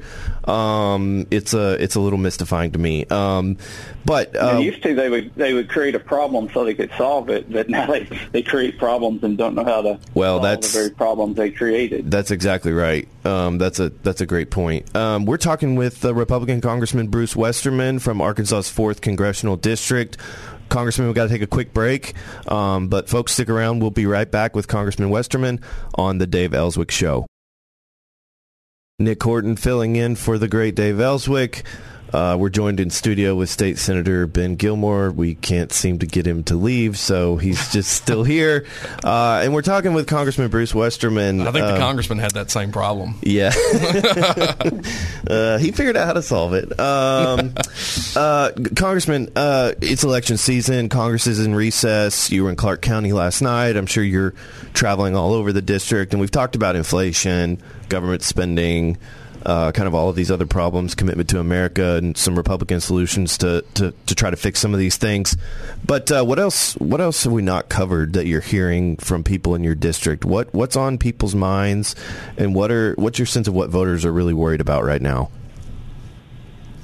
I'll tell you, a concern is the labor force. Nobody can find it. It's like the pandemic happened. There was all the government funding that paid people not to work. Best we can tell, that funding, huge amounts of it aren't there anymore. But employers they can't find people to work, and then they have trouble with drug testing. The medical marijuana as we have it. You got recreational marijuana going to be on the ballot. I think that's one of the things that's hurting the labor force. But I hear it everywhere I go that businesses can't find employment. And I have more and more people reaching out to my office wanting to know how to sign up for the guest worker program, which is, it's a good program. It gets lumped in with immigration, and it's really not immigration. You're allowing people to come in and work seasonal jobs, and you keep up with them through the visa program. And that works, but there's simply not enough of those kinds of guest workers coming in to fill in. And especially when you're talking about farming and forestry and construction jobs, it's really, really hard to find people to do that kind of work right now. And the pay's good, too. So I think that's one thing that seems to be a mystery where all the employees went. We know that the labor participation rate is down, but how are people surviving if they're not working and the government programs are drying up? Yeah, that's a great thought. We're talking with Congressman Bruce Westerman from Arkansas's 4th Congressional District. Congressman, you mentioned forestry. I know that's something that's kind of near and dear to your heart, and I don't know why we as conservatives, we don't talk about these issues of conservation as much. Maybe we're worried about, being painted as environmentalists. I'm a conservationist. I think, God created this earth, and we have a responsibility to take care of it. I don't think that means going to extremes and growing the size of government massively in order to do that. But I do think we as individuals and as a culture have a responsibility to take care of the environment. What have you been working on in terms of forestry? I know you've been digging into that issue for a while, traveling to some of the national parks. What are you seeing that folks need to be aware of? Yeah, well, let me say a little bit about conservation. The word conservation comes from conserve and conservative. And it's really, if you're a true conservative, you believe in conservation. And one way you can look at conservation is you want to be stingy with your resources to keep them there when you need them. There was a philosopher that said the the definition of a conservative is someone who believes in unchosen obligations. So, as a conservative, I look back in history and I believe that I have an unchosen obligation to uphold those tenets and the foundations of our country that were put in place by people that sacrificed before I got here. I have a conservative nature and belief system towards that, but also as I look towards the future, I believe I have an unchosen obligation to leave our resources in as good or better shape than I found them to pass it along to future generations. So really a conservative person would naturally want to practice conservation. And conservation, again, is just good stewardship and taking care of what you got. And I believe most people have that kind of a view. Well, and I'll just jump in real quick. I'll just say there's no one better to represent the 4th District. Obviously, you serve on the Natural Resources, you're ranking member there. But for a lot of folks that don't realize, you have a forestry background. You are a forester, educated, and obviously you went around the world building sawmills, which I think is perfect for Arkansas, perfect for the 4th District. And certainly appreciate your work on the Natural Resources Committee, which you're going to be chair of, right? Yep, we're working hard. I'm making a lot of assumptions that we're taking back the majority. Yeah, I'm in line to be the chairman of the committee when we take back the majority, and we're all working very hard for that. Not so that I can chair a committee, but so that America can get on the right track and the craziness can stop in D.C. But Nick, I'll just tell you real quickly a bill that I'm excited about is our giant sequoia groves out in California. We've lost 20% of them in the last 2 years, and we've got a bipartisan bill to go in and do the management out there to save these remaining trees. There's only 37,000 acres of them on the planet. They grow in about 70 groves on the western slope of the Sierra Nevadas, typically above 4,500 feet in elevation. It's very site-specific where these giant trees grow. They're iconic, and because I think we lost 20% of them in 2 years, and the last record the Forest Service had of one of these monarch trees being destroyed by fire was in 1267. So something's happened if we lose 20% in 2 years, but it got people's attention, and I think we're going to be able to pass this bipartisan bill, do the management in these sequoia groves, and it's going to be an example of how we should be doing this all across the forest. And it's a crying shame from an environmental and a conservation standpoint when we're needlessly burning up these forests because we've failed to be good stewards of them over time. And back to the way we measure environmental healthiness and the cleanliness of the environment is in air quality and water quality. And forests are the link to both of those. They breathe in carbon dioxide and breathe out oxygen, and they clean and filter the water that falls to the earth. So forests are kind of a linchpin in having a safe and healthy environment. And it's I didn't know this, but when I got to Congress, I was the only person with a forestry education in Congress, and I'm still the only person. So I'm the forester caucus in Congress. And that affords me a lot of opportunity to work on these issues. Well, that's great. We're glad you're there. That's obviously a very important issue, and a very important issue to Arkansas's economy, in South Arkansas in particular. Absolutely. The largest part of our agriculture is the largest part of our economy, and forestry is the largest sector of agriculture in Arkansas. So the working time forest of South Arkansas and our whole forest are treasures that we have here, and we need to take care of them and develop them even more. Congressman, we got a hard break. You hear the music. Ben's been trying to help me get better in cue with the breaks here. So he's not really good at that. Yeah, I'm still learning. It's only my second time in this chair, but thank you so much for joining. It's great to talk to you, Congressman Bruce Westerman. We're going to take a break for an hour, and at 9 o'clock, we're coming back. We got a couple more, one more special guest you're not going to want to miss. So come back at 9:05. And we'll be back on the Dave Elswick Show. State Senator Ben Gilmore. What a privilege. treat to have you here. Bonus time with Senator Gilmore. Thanks for having me. Yeah, it's been a lot of fun. Yeah, we'll talk to you. We have, and we've got more to go. But folks, stay tuned. Come back at 9 o'clock, and we'll talk to you then on the Dave Elswick Show.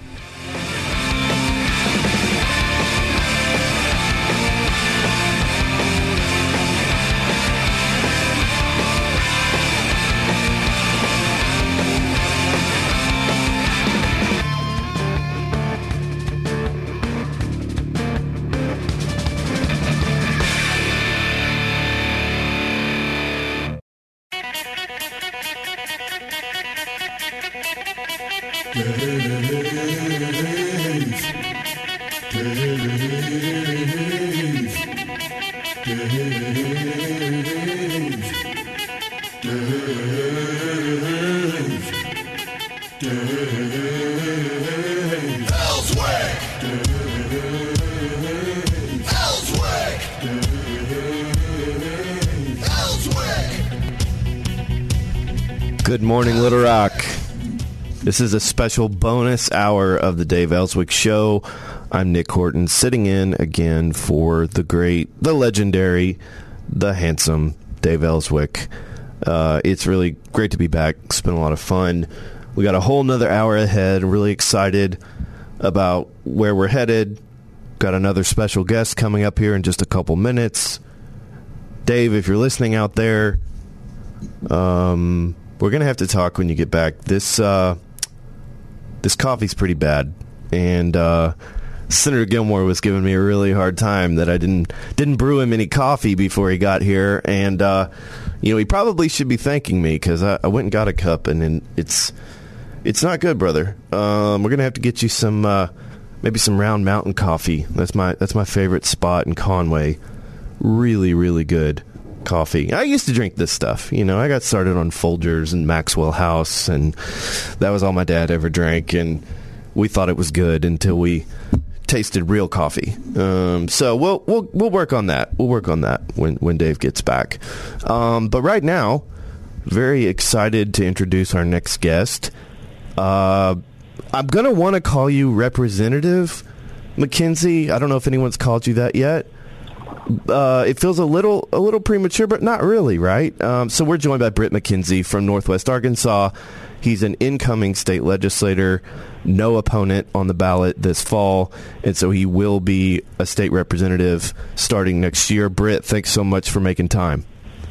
Yeah, Nick, glad to be here. Thanks for having me. Yeah, so you're on in Central Arkansas. I know it's not exactly your neck of the woods, but we got people listening online and listening around the state, I know. Tell us a little bit about your district, your neck of the woods, where you're from up there, and the district that you're going to be representing. Yeah, so I am running for the State House in District 7, which comprises most of the eastern quarter of Benton County, downtown Rogers, Garfield, Gateway, and Avoca. This district goes right up to the Missouri border and touches the west side of Carroll County. So I'm looking out over my kitchen window right now to the beautiful shores of Beaver Lake. So this district comprises most of Beaver Lake. Okay, so Benton County, we cover parts of Saline County on this show, where the city of Benton is. But that's not actually where Benton County is. It's up in Northwest Arkansas, the Missouri border. What inspired you to run, Britt? I mean, you, as far as I know, you've never run for office before, right? And so you decided to jump in. What made you decide to do this? Yeah, it's a great question. I don't have a catalyst moment. You hear, some people and some elected officials in the national politics, like Jim Inhofe from Oklahoma, who had an issue with a permit that made him get involved in his local city council. I don't have a catalyst moment. I have just kind of a background and a family upbringing that has always encouraged me to be involved in my community and be civically inclined. I'm born and raised in Rogers, Arkansas, so my childhood home is about 5 miles as the crow flies from where I'm sitting today. And my parents kind of created an environment for me to, if I have if I have any issues or if I want to see change in my community, then it's incumbent upon me to go be that change. My parents were involved in Main Street Rogers in downtown. There's the Rotary Club, historic commissions, etc. So I've always had the spur in my saddle to get involved and be a part of the change I want in my community. Well, listen, I have no doubt that you're a real Arkansan because you just said, as the crow flies, which is one of my favorite expressions. And when I say it to people from out of state, they kind of look at me like, what's wrong with you? But it's a great visual. It's a great.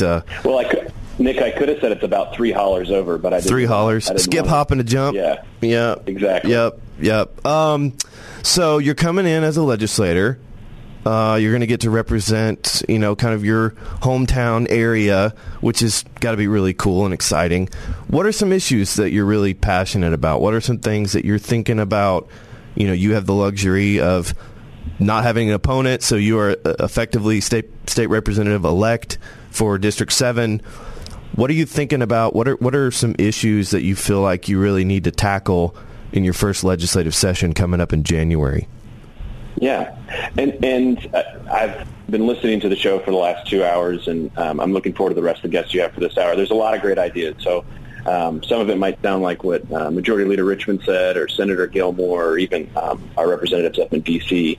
But I think what's incumbent upon us in this next 94th General Assembly is to really look at ways that we can unleash our economic opportunity. I heard examples of workforce development earlier.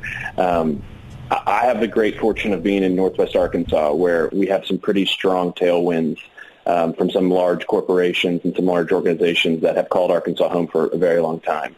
That being said, we can't use just a few specific companies to be the bedrock of our economy, not only in Northwest Arkansas, but the draft economy for the rest of the state. So unleashing economic opportunity through creating regulatory sandboxes so we can use emerging technologies. Our resources built in here, like our two-year schools and community colleges, to get better certifications and more specific degrees so that folks can go right into the workforce and start contributing to our economy immediately.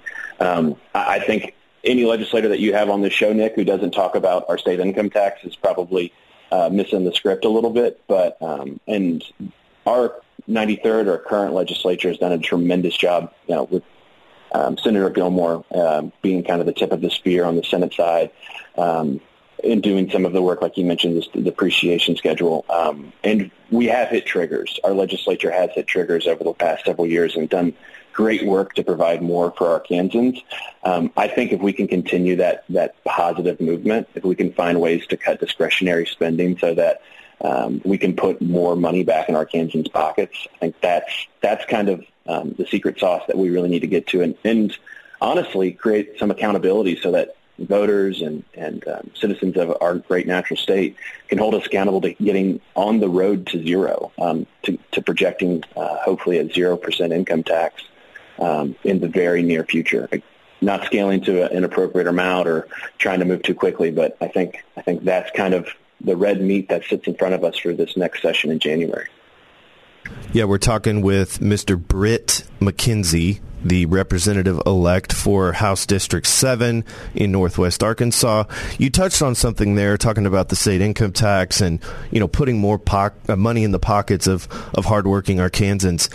It's really, you can tell me if you relate to this, but it's so frustrating to me to see how the left tries, and with some success, to demagogue that issue and make it all about, you just want to help the wealthy and you just want to help corporations and yada, yada, yada. And all of these just strawman arguments that they bring out. At the end of the day, at least for me, and you can react and weigh in on this, but for me, it's just a fundamental common sense truth that people know how to spend their money better than some government bureaucrat in some building somewhere that they've never met. And that doesn't mean that we can't have some programs and that we don't need some form of state government. Very few people, I should say, are advocating for just burning it all down. But there's a fundamental truth here that government is just not very good at knowing how to spend your money, and you're better at it than they are because you know your family and you know your budget and you know your needs. And it's frustrating to me to see how that issue gets so demagogued. Yeah, Nick, I couldn't have said it better myself. And the thought that kind of comes to the top of my mind is ultimately we're trying to get to a place where within our tax policy, with our tax code, we have fairness. And that's what you mentioned the left likes to use to demagogue the issue. I don't know about you, Nick, but I think of nothing more fair or more flat than a state income tax that's 0%. If that's like really the issue, and we're trying, if we're having folks on the other side saying that this is really going to disproportionately benefit the wealthy, I think zero represents zero to people of all economic situations. So yes, back to your point, getting money back in the pockets of all Arkansans is ultimately, hopefully, our mission, especially with this fledgling economy that we have right now. Again, staring down what could be more quarters of double-digit inflation. I think folks around the kitchen table, could benefit from having a few more dollars in their pocket. Yeah, I definitely agree with that. I think you've got an audience here in Little Rock that certainly agrees as well. We're talking with Britt McKenzie from Northwest Arkansas, the representative-elect for House District 7 up there in the great part of our state, up in Northwest Arkansas. So we talked about income tax. We talked about crime. We've talked about a lot of issues today on the show. Britt, I know even though you don't have an opponent, I know you're still very active in your district and you're out talking to folks and hearing from voters. What else are you hearing? What's top of mind, front of mind for voters as you're talking to folks, going to public events, and hearing from people that are, struggling to make ends meet? What are they worried about right now? And it kind of touches on something you've already discussed at length earlier, but it builds on it a little bit, in my opinion. Obviously, violent crime and the persistence of violent crime in certain areas of Arkansas is a big issue to everybody. It's tough for small business owners. It's tough for individuals who want to invest in their communities to want to continue to invest when we have crime at high levels and there doesn't seem to be tipping downward at all. But building on that a little bit is I had the great fortune of spending some time with a group of legislators the other day and our Benton County Sheriff and Benton County Prosecutor, and toured our Benton County jail facility. So crime is clearly an issue, but as we take a zoom out of it and look at it in terms of what it represents in our communities, we're seeing jail overcrowding at a rate that we have never seen before. And part of that is due to the success and growth of our community in Northwest Arkansas, that we didn't anticipate to have the need for a nearly 1,000-person jail within 20 years of the existing jail facility. But we're seeing now that our law enforcement officers, our sheriff's department, is having to turn out misdemeanor crimes and cite people out, as opposed to do what's right in terms of entering these individuals into our criminal justice system, having them stand for bond hearings and then ultimately stand for sentencing, because we are just too overcrowded. The tour itself was a really eye-opening experience for me, and I see, and when I talk to people in the community, it's something they're concerned about as well, because we have all these individuals who are, it's plus one crimes. It's, domestic abuse plus a drug charge. And those people are right back out on the streets within hours, not for lack of trying on behalf of our law enforcement officers, but because of lack of scale. So it's building a little bit more on what you mentioned, but we really have got to do what we can, not only from a state level and building this back into the legislature conversation. We need to do what we can at the state level to provide facilities that takes back into custody state criminals that are in our state system and failing to take them out of our local municipal jails. Yeah, we're talking with Britt McKenzie, State Representative-elect for Northwest Arkansas. We're going to take a quick break, folks, on the Dave Elswick Show. I'm Nick Horton, sitting in for Dave. Stick around. We'll have more with Britt McKenzie right after this break. Well, we're back on the Dave Elswick Show. This is Nick Horton, Red Truck Strategies, redtruckstrategies.com. If you want to learn more about our business and how we might be able to help you, if you're a nonprofit or a candidate or a small business here in Arkansas, we can probably help you with something because we've done just about everything. So redtruckstrategies.com if you want to learn more. We're delighted to still be joined with, or by, I should say, Representative-elect Britt McKenzie from Northwest Arkansas. Britt, I wanted to ask you, so, you don't have an opponent, and so you're very fortunate to be able to have some free time to maybe engage with some other campaigns and things that are happening around the state. We've got a pretty competitive House race here right around the Little Rock area. Ashley Hudson versus Heather Turchie. Up in Conway, where I live, and the area that I live, we've got Trent Minner taking on Representative Steve McGee, a longtime incumbent Democrat who frankly just has not voted consistently with the values of most Arkansans. Any comments, any thoughts, predictions, anything you're seeing in any of these other races around the state? Yeah, I mean, Nick, I'm over the moon about some of the cast of candidates we have in every corner of the state. You don't have to go far from my home to find a candidate like Brian Hester in Farmington and parts of Fayetteville who's putting up an amazing campaign. He's a sound conservative candidate that I think we would all benefit from having in the state legislature this next year. You mentioned Trent Minner. I think he's the largest upshot that we have in the entire group of candidates that could be coming in. Heather Turchie in Little Rock. We've got Joey Carr up in Northeast, and like Wade Andrews down in Southern Arkansas. I mean, my general comment is that we have some amazing candidates that are poised to be coming into this next legislature this next year who stand for true conservative values. And I've done my best to help some of those candidates. Some of them I've got some geographic blocks that are hard for me to get down to Southern Arkansas or over towards Jonesboro. But they are just all phenomenal candidates, and talking about them on programs like this are great, and having attention and profile on their races is great. But I always say, because some of my background, some of my history is working in political operations, is yard signs don't vote, bumper stickers don't vote. These folks need your help. They need resources to get them across the goal line. November 8th will be here before we know it, and anything that the listeners out there today or folks in those communities can do to help them, go knock doors, go lick envelopes, do whatever you can, because we need folks like Heather Turchie and Brian Hester and Trent Minner and Wade Andrews and Joey Carr in the legislature next year.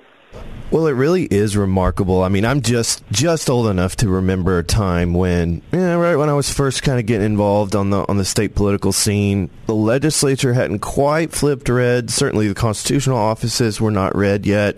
And kind of being there at the very beginning of this big wave that's happened,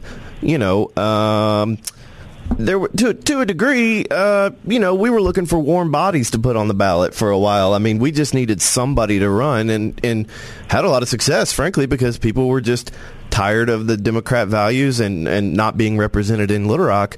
And now you fast forward about 10 years, and it really is, to your point, it's remarkable, not only the quantity of candidates that we've had and the number of primaries that we had back in May, but the quality of some of these candidates. I mean, all the folks you mentioned, Trent Minner, Heather Turchie, Brian Hester, these are very accomplished people in the private sector, some in government, but really a great group. And I think that kind of leads me to my next question, the thing I wanted to really just hear from you, Britt. And we've got a hard break coming up here at 9:30, so I want to be mindful of that. But how exciting is this for you? I mean, for me, as someone who's been an activist and worked in the movement and kind of seen it from the outside, but to be one of these young conservatives that's coming in with this army of other young conservatives saying, hey, it's time to really get to work and start fixing this stuff that our parents were talking about 15 or 20 years ago that we still haven't addressed. We're going to fix it now because we've got kids, and our kids are going to grow up here, and we're not going to let them inherit the same problems that we've had to deal with. How exciting of an opportunity is this for you? I mean, just immensely exciting. And I heard you mention earlier in the program about trying to deliver not only conservative policies and a conservative agenda as a new legislature with high hopes and ambitions, but we're going to have a new governor, and that governor is going to be Sarah Huckabee Sanders. And I can't think of a better time. I really believe it's like a true inflection point in the history of our state, where we're going to have people who represent their communities, and that's, I think, what you're getting at when you talk about these folks from all over the state. We have people who better represent their communities and the change in those communities for true conservative values, matched up with a larger legislature who has done great work already and will continue to do good work, and the flywheel will continue to evolve, and a governor who is a force of nature and who is going to help deliver for Arkansans what we've been waiting for a really long time. So just over the moon, man. It's going to be fun. January can't come soon enough, but I want to say thank you, and I appreciate the time for having me on the program today. Well, the honor is all ours, and we were grateful to have you on. I want to say, as I've said to many young legislators over the last few years, thank you for stepping up and running and putting your family and your career and all these other things, in the balance of having to also be a state legislator, especially living so far away from the Capitol. It's a real sacrifice. And even some of these younger legislators that I may not agree with on every issue, I just appreciate what they're doing because it really is public service. And politics is politics, but at the end of the day, I appreciate you and so many others who have stepped up to run. We're going to a hard break. Britt McKenzie, thanks so much. Take care, my friend. We'll talk soon. This is the Dave Elswick Show. We're back on the Dave Elswick Show. Nick Horton of Red Truck Strategies filling in for Dave once again. We've had a lot of fun today. A lot of great guests. We had Congressman Westerman, Congressman French Hill. We had House Majority Leader Representative Marcus Richmond. We had State Senator Ben Gilmore. And then we just finished talking to Representative-elect Britt McKenzie from the newly formed House District 7 in Northwest Arkansas. If you want to go back and listen to any of those interviews, and I would encourage you to, because they were pretty good, not because of me, because we had some great guests and talked about some really relevant issues, I think. You can do that at 101fmtheanswer.com, 101fmtheanswer.com.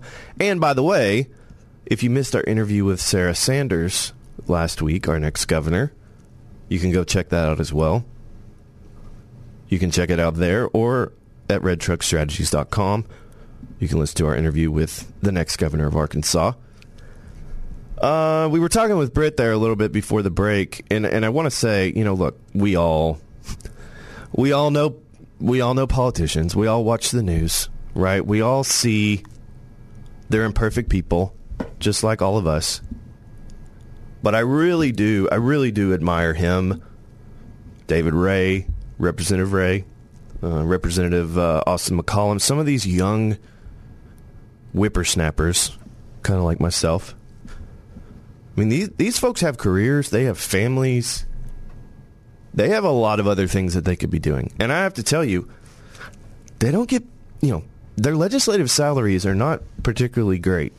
They're not doing this for the money. They're doing this because they love Arkansas, and I believe because they want to solve a lot of these generational problems that we've been dealing with for years and years and years, and decade after decade after decade. And it's a sacrifice. They put a lot of other things on hold. They spend time away from their families. A lot of these folks have to drive, guys and gals, from Northwest Arkansas down to Little Rock. It can be grueling, and I think sometimes, I don't know, Trent Minner and I talked about this a little bit in our interview last week, but I'm on a little bit of a mission to restore a little bit of decency in our political discourse. I know I just lost some of you. You're like, who's this liberal that's on the radio? But really, I mean, government is not good, right? Government is not good at very many things. Sometimes it's really easy to, even unfairly, transpose that onto our elected officials. And we certainly have elected officials that are not doing a good job. Again, do not get me wrong. Do not take me out of context on this. There are plenty of them that need to go because they're not doing a good job. They're not representing the people and the values of the people. They're not doing what they said they would do. Senator Ben Gilmore's another one in terms of someone who has, signed up and said, I'm going to serve. And there's a lot of other things he could do. But he's serving, and he's serving well.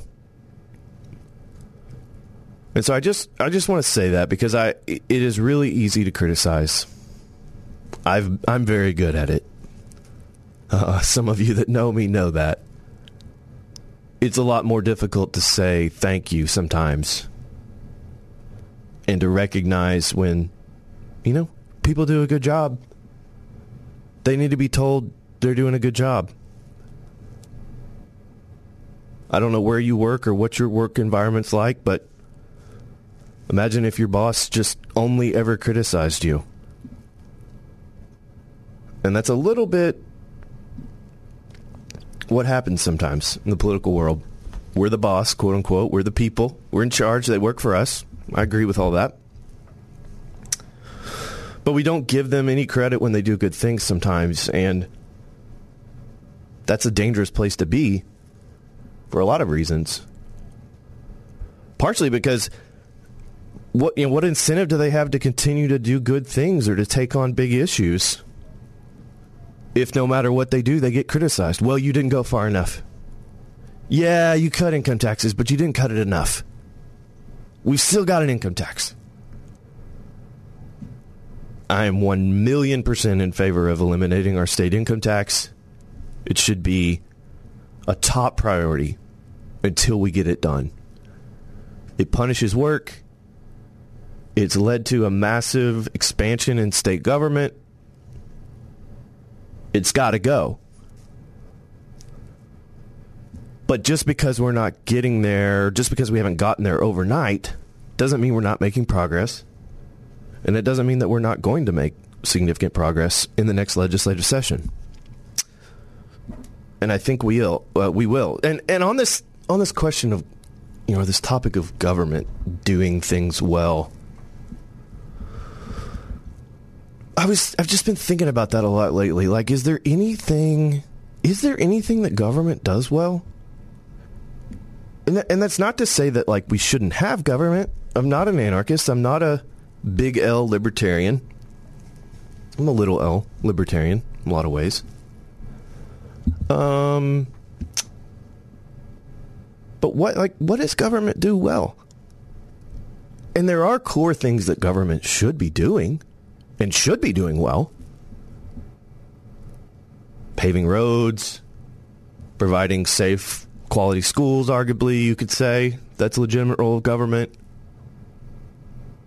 Providing a safety net for people that truly have nowhere else to go. Not a hammock, right? Not an open-ended welfare program for people that are able-bodied and working age.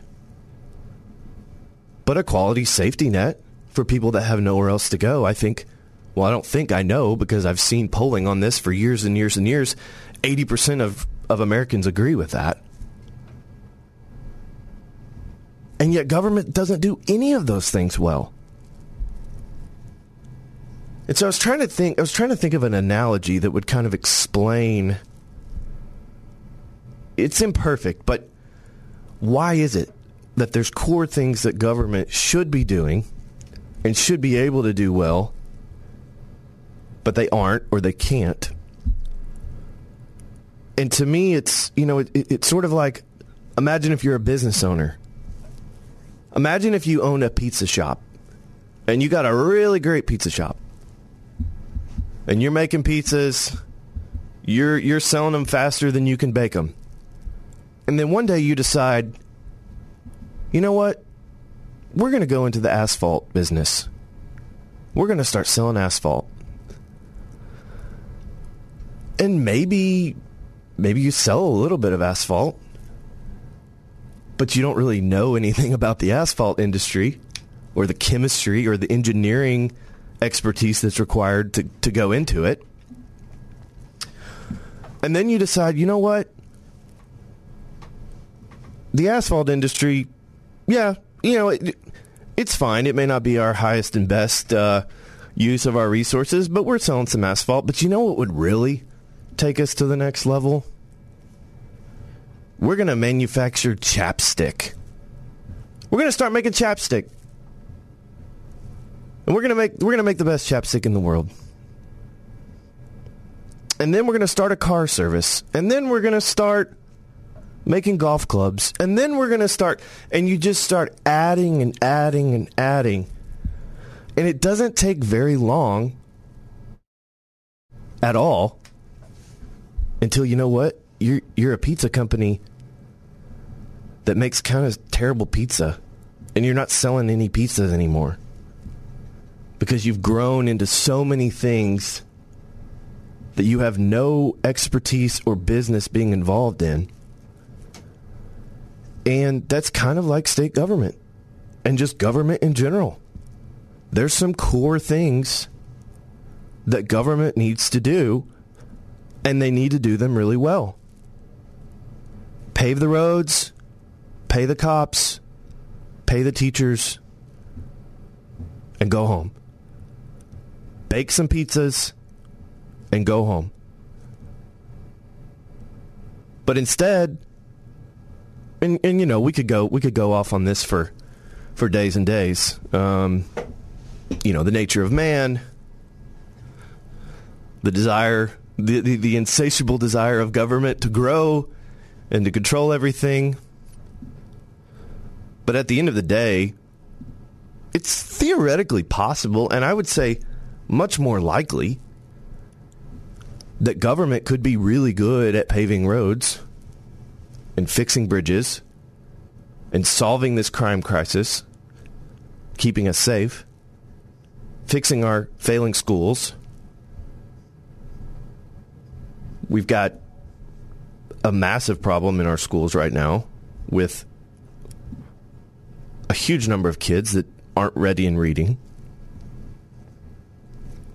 And theoretically, if government got really serious about being really good at those things, baking the pizzas, to stick with our analogy for a minute, theoretically, I think government could be pretty good at some of those things.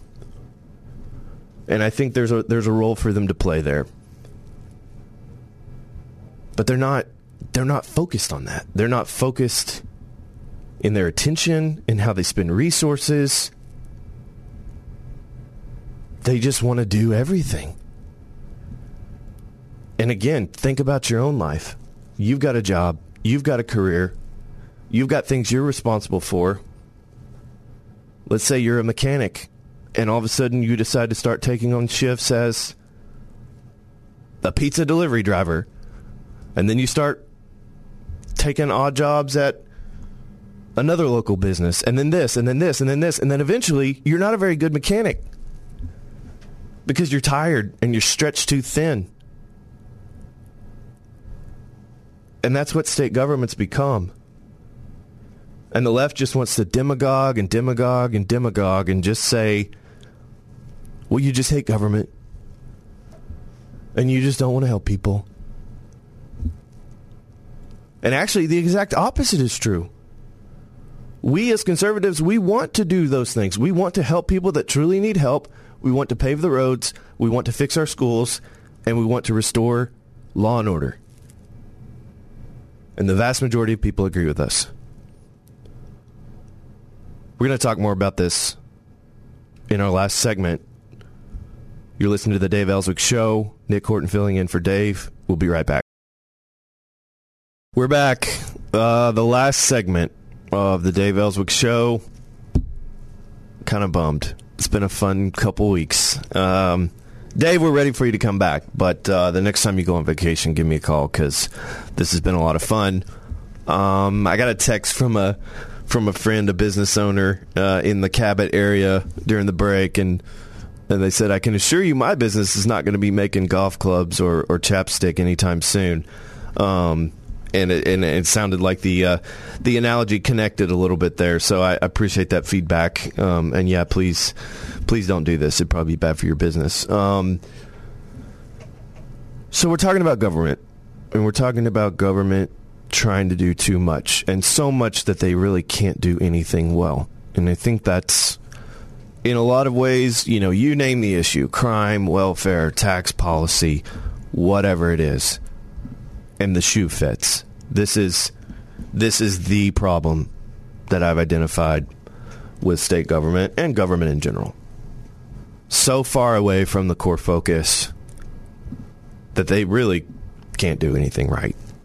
Very little can they do right. So, if you're listening to the show and you're not driving, and I think Dave would be happy that I'm doing this on his show. Go pull up your phone, get out your computer. I want you to go to opportunityarkansas.org. opportunityarkansas.org. Now, I'm letting you in on something. It's not super publicly known yet, but it's out there. It's online. We're not going to have time to talk a ton about it today.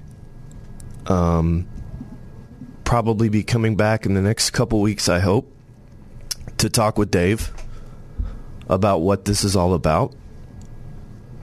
Just going to tease it a little bit today because we don't have time to go super in depth.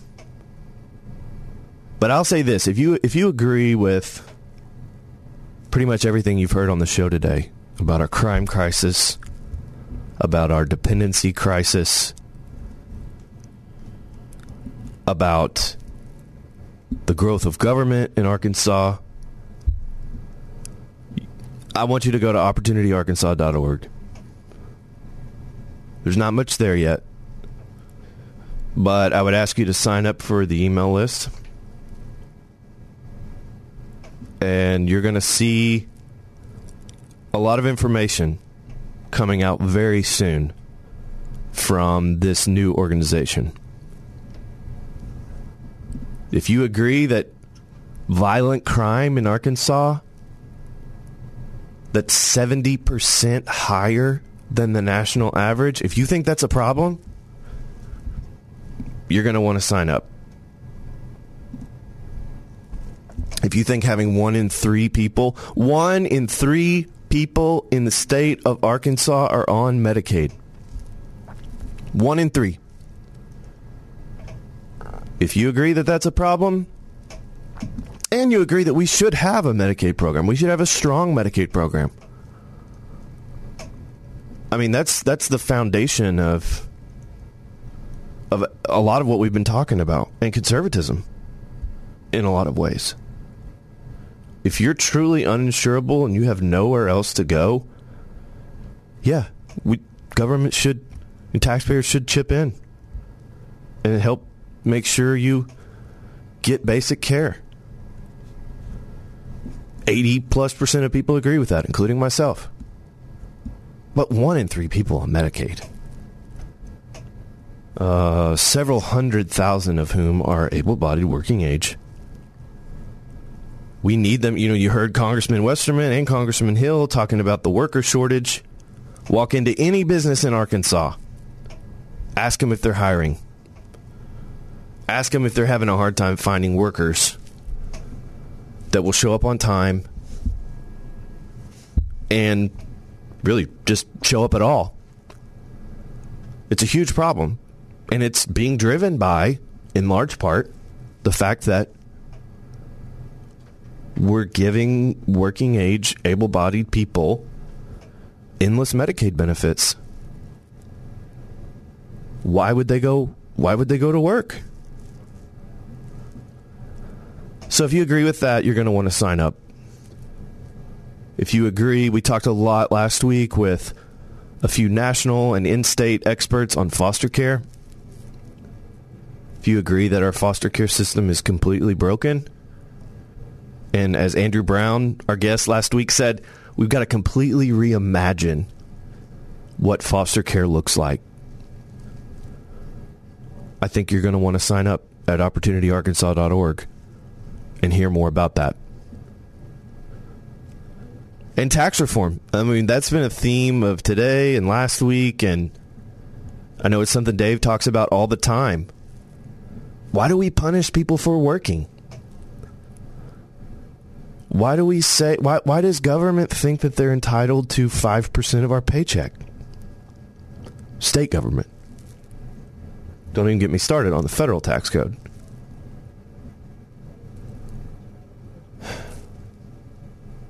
So something's got to change. And you've heard from Senator Gilmore, Representative-elect McKenzie. We talked last week with Trent Minner, probably going to be in the legislature next year. There's a moment here. Well, we talked with our next governor, Sarah Sanders, and heard about what she wants to do to solve the crime crisis and put more people back to work and reduce dependency. And she's been talking a lot about the foster care crisis and out having forums and talking to people in that community about what we can do. There's a moment here. We've got a chance to solve the generational problems that my parents and your parents were talking about 20 years ago. Your grandparents were talking about 40 or 50 years ago. We gotta seize this moment. We can't pass this on to our kids. Arkansas deserves better. Our kids deserve better. I want my kids to stay here. You know, when they grow up and graduate, I don't want them to move away. I want them to stay in Arkansas and find a good paying job. I want my grandkids to be close by. So we got to start that work right now. So I'd encourage you to go to opportunityarkansas.org, sign up for the mailing list, and you'll be hearing more soon. I am Nick Horton. It has been a treat to fill in for Dave Elswick, and hopefully he'll have me back at some point. But until then, so long, and thanks for listening. This is the Dave Elswick Show.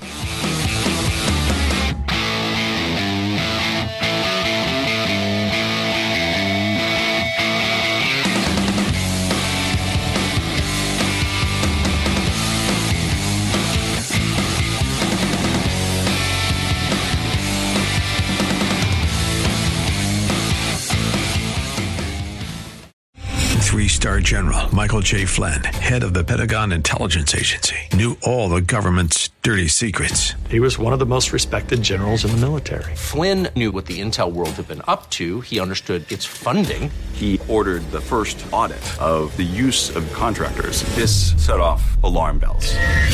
The explosive new documentary, Flynn, Deliver the Truth, Whatever the Cost, uncovers the facts behind this scandal. Flynn told the truth. He was the most dangerous person for Donald Trump to hire. I find out the worst enemy that I'm going to face in my life is right here in America. They took my assessment and they wanted me to change it. And I was like, I'm not changing it. They had to get rid of Flynn. With in-depth interviews, archival footage, and never-before-seen personal records of the man behind the headlines. I just felt like I was drowning. Flynn, Deliver the Truth, Whatever the Cost. Available now. Watch it today. Go to salemnow.com. salemnow.com.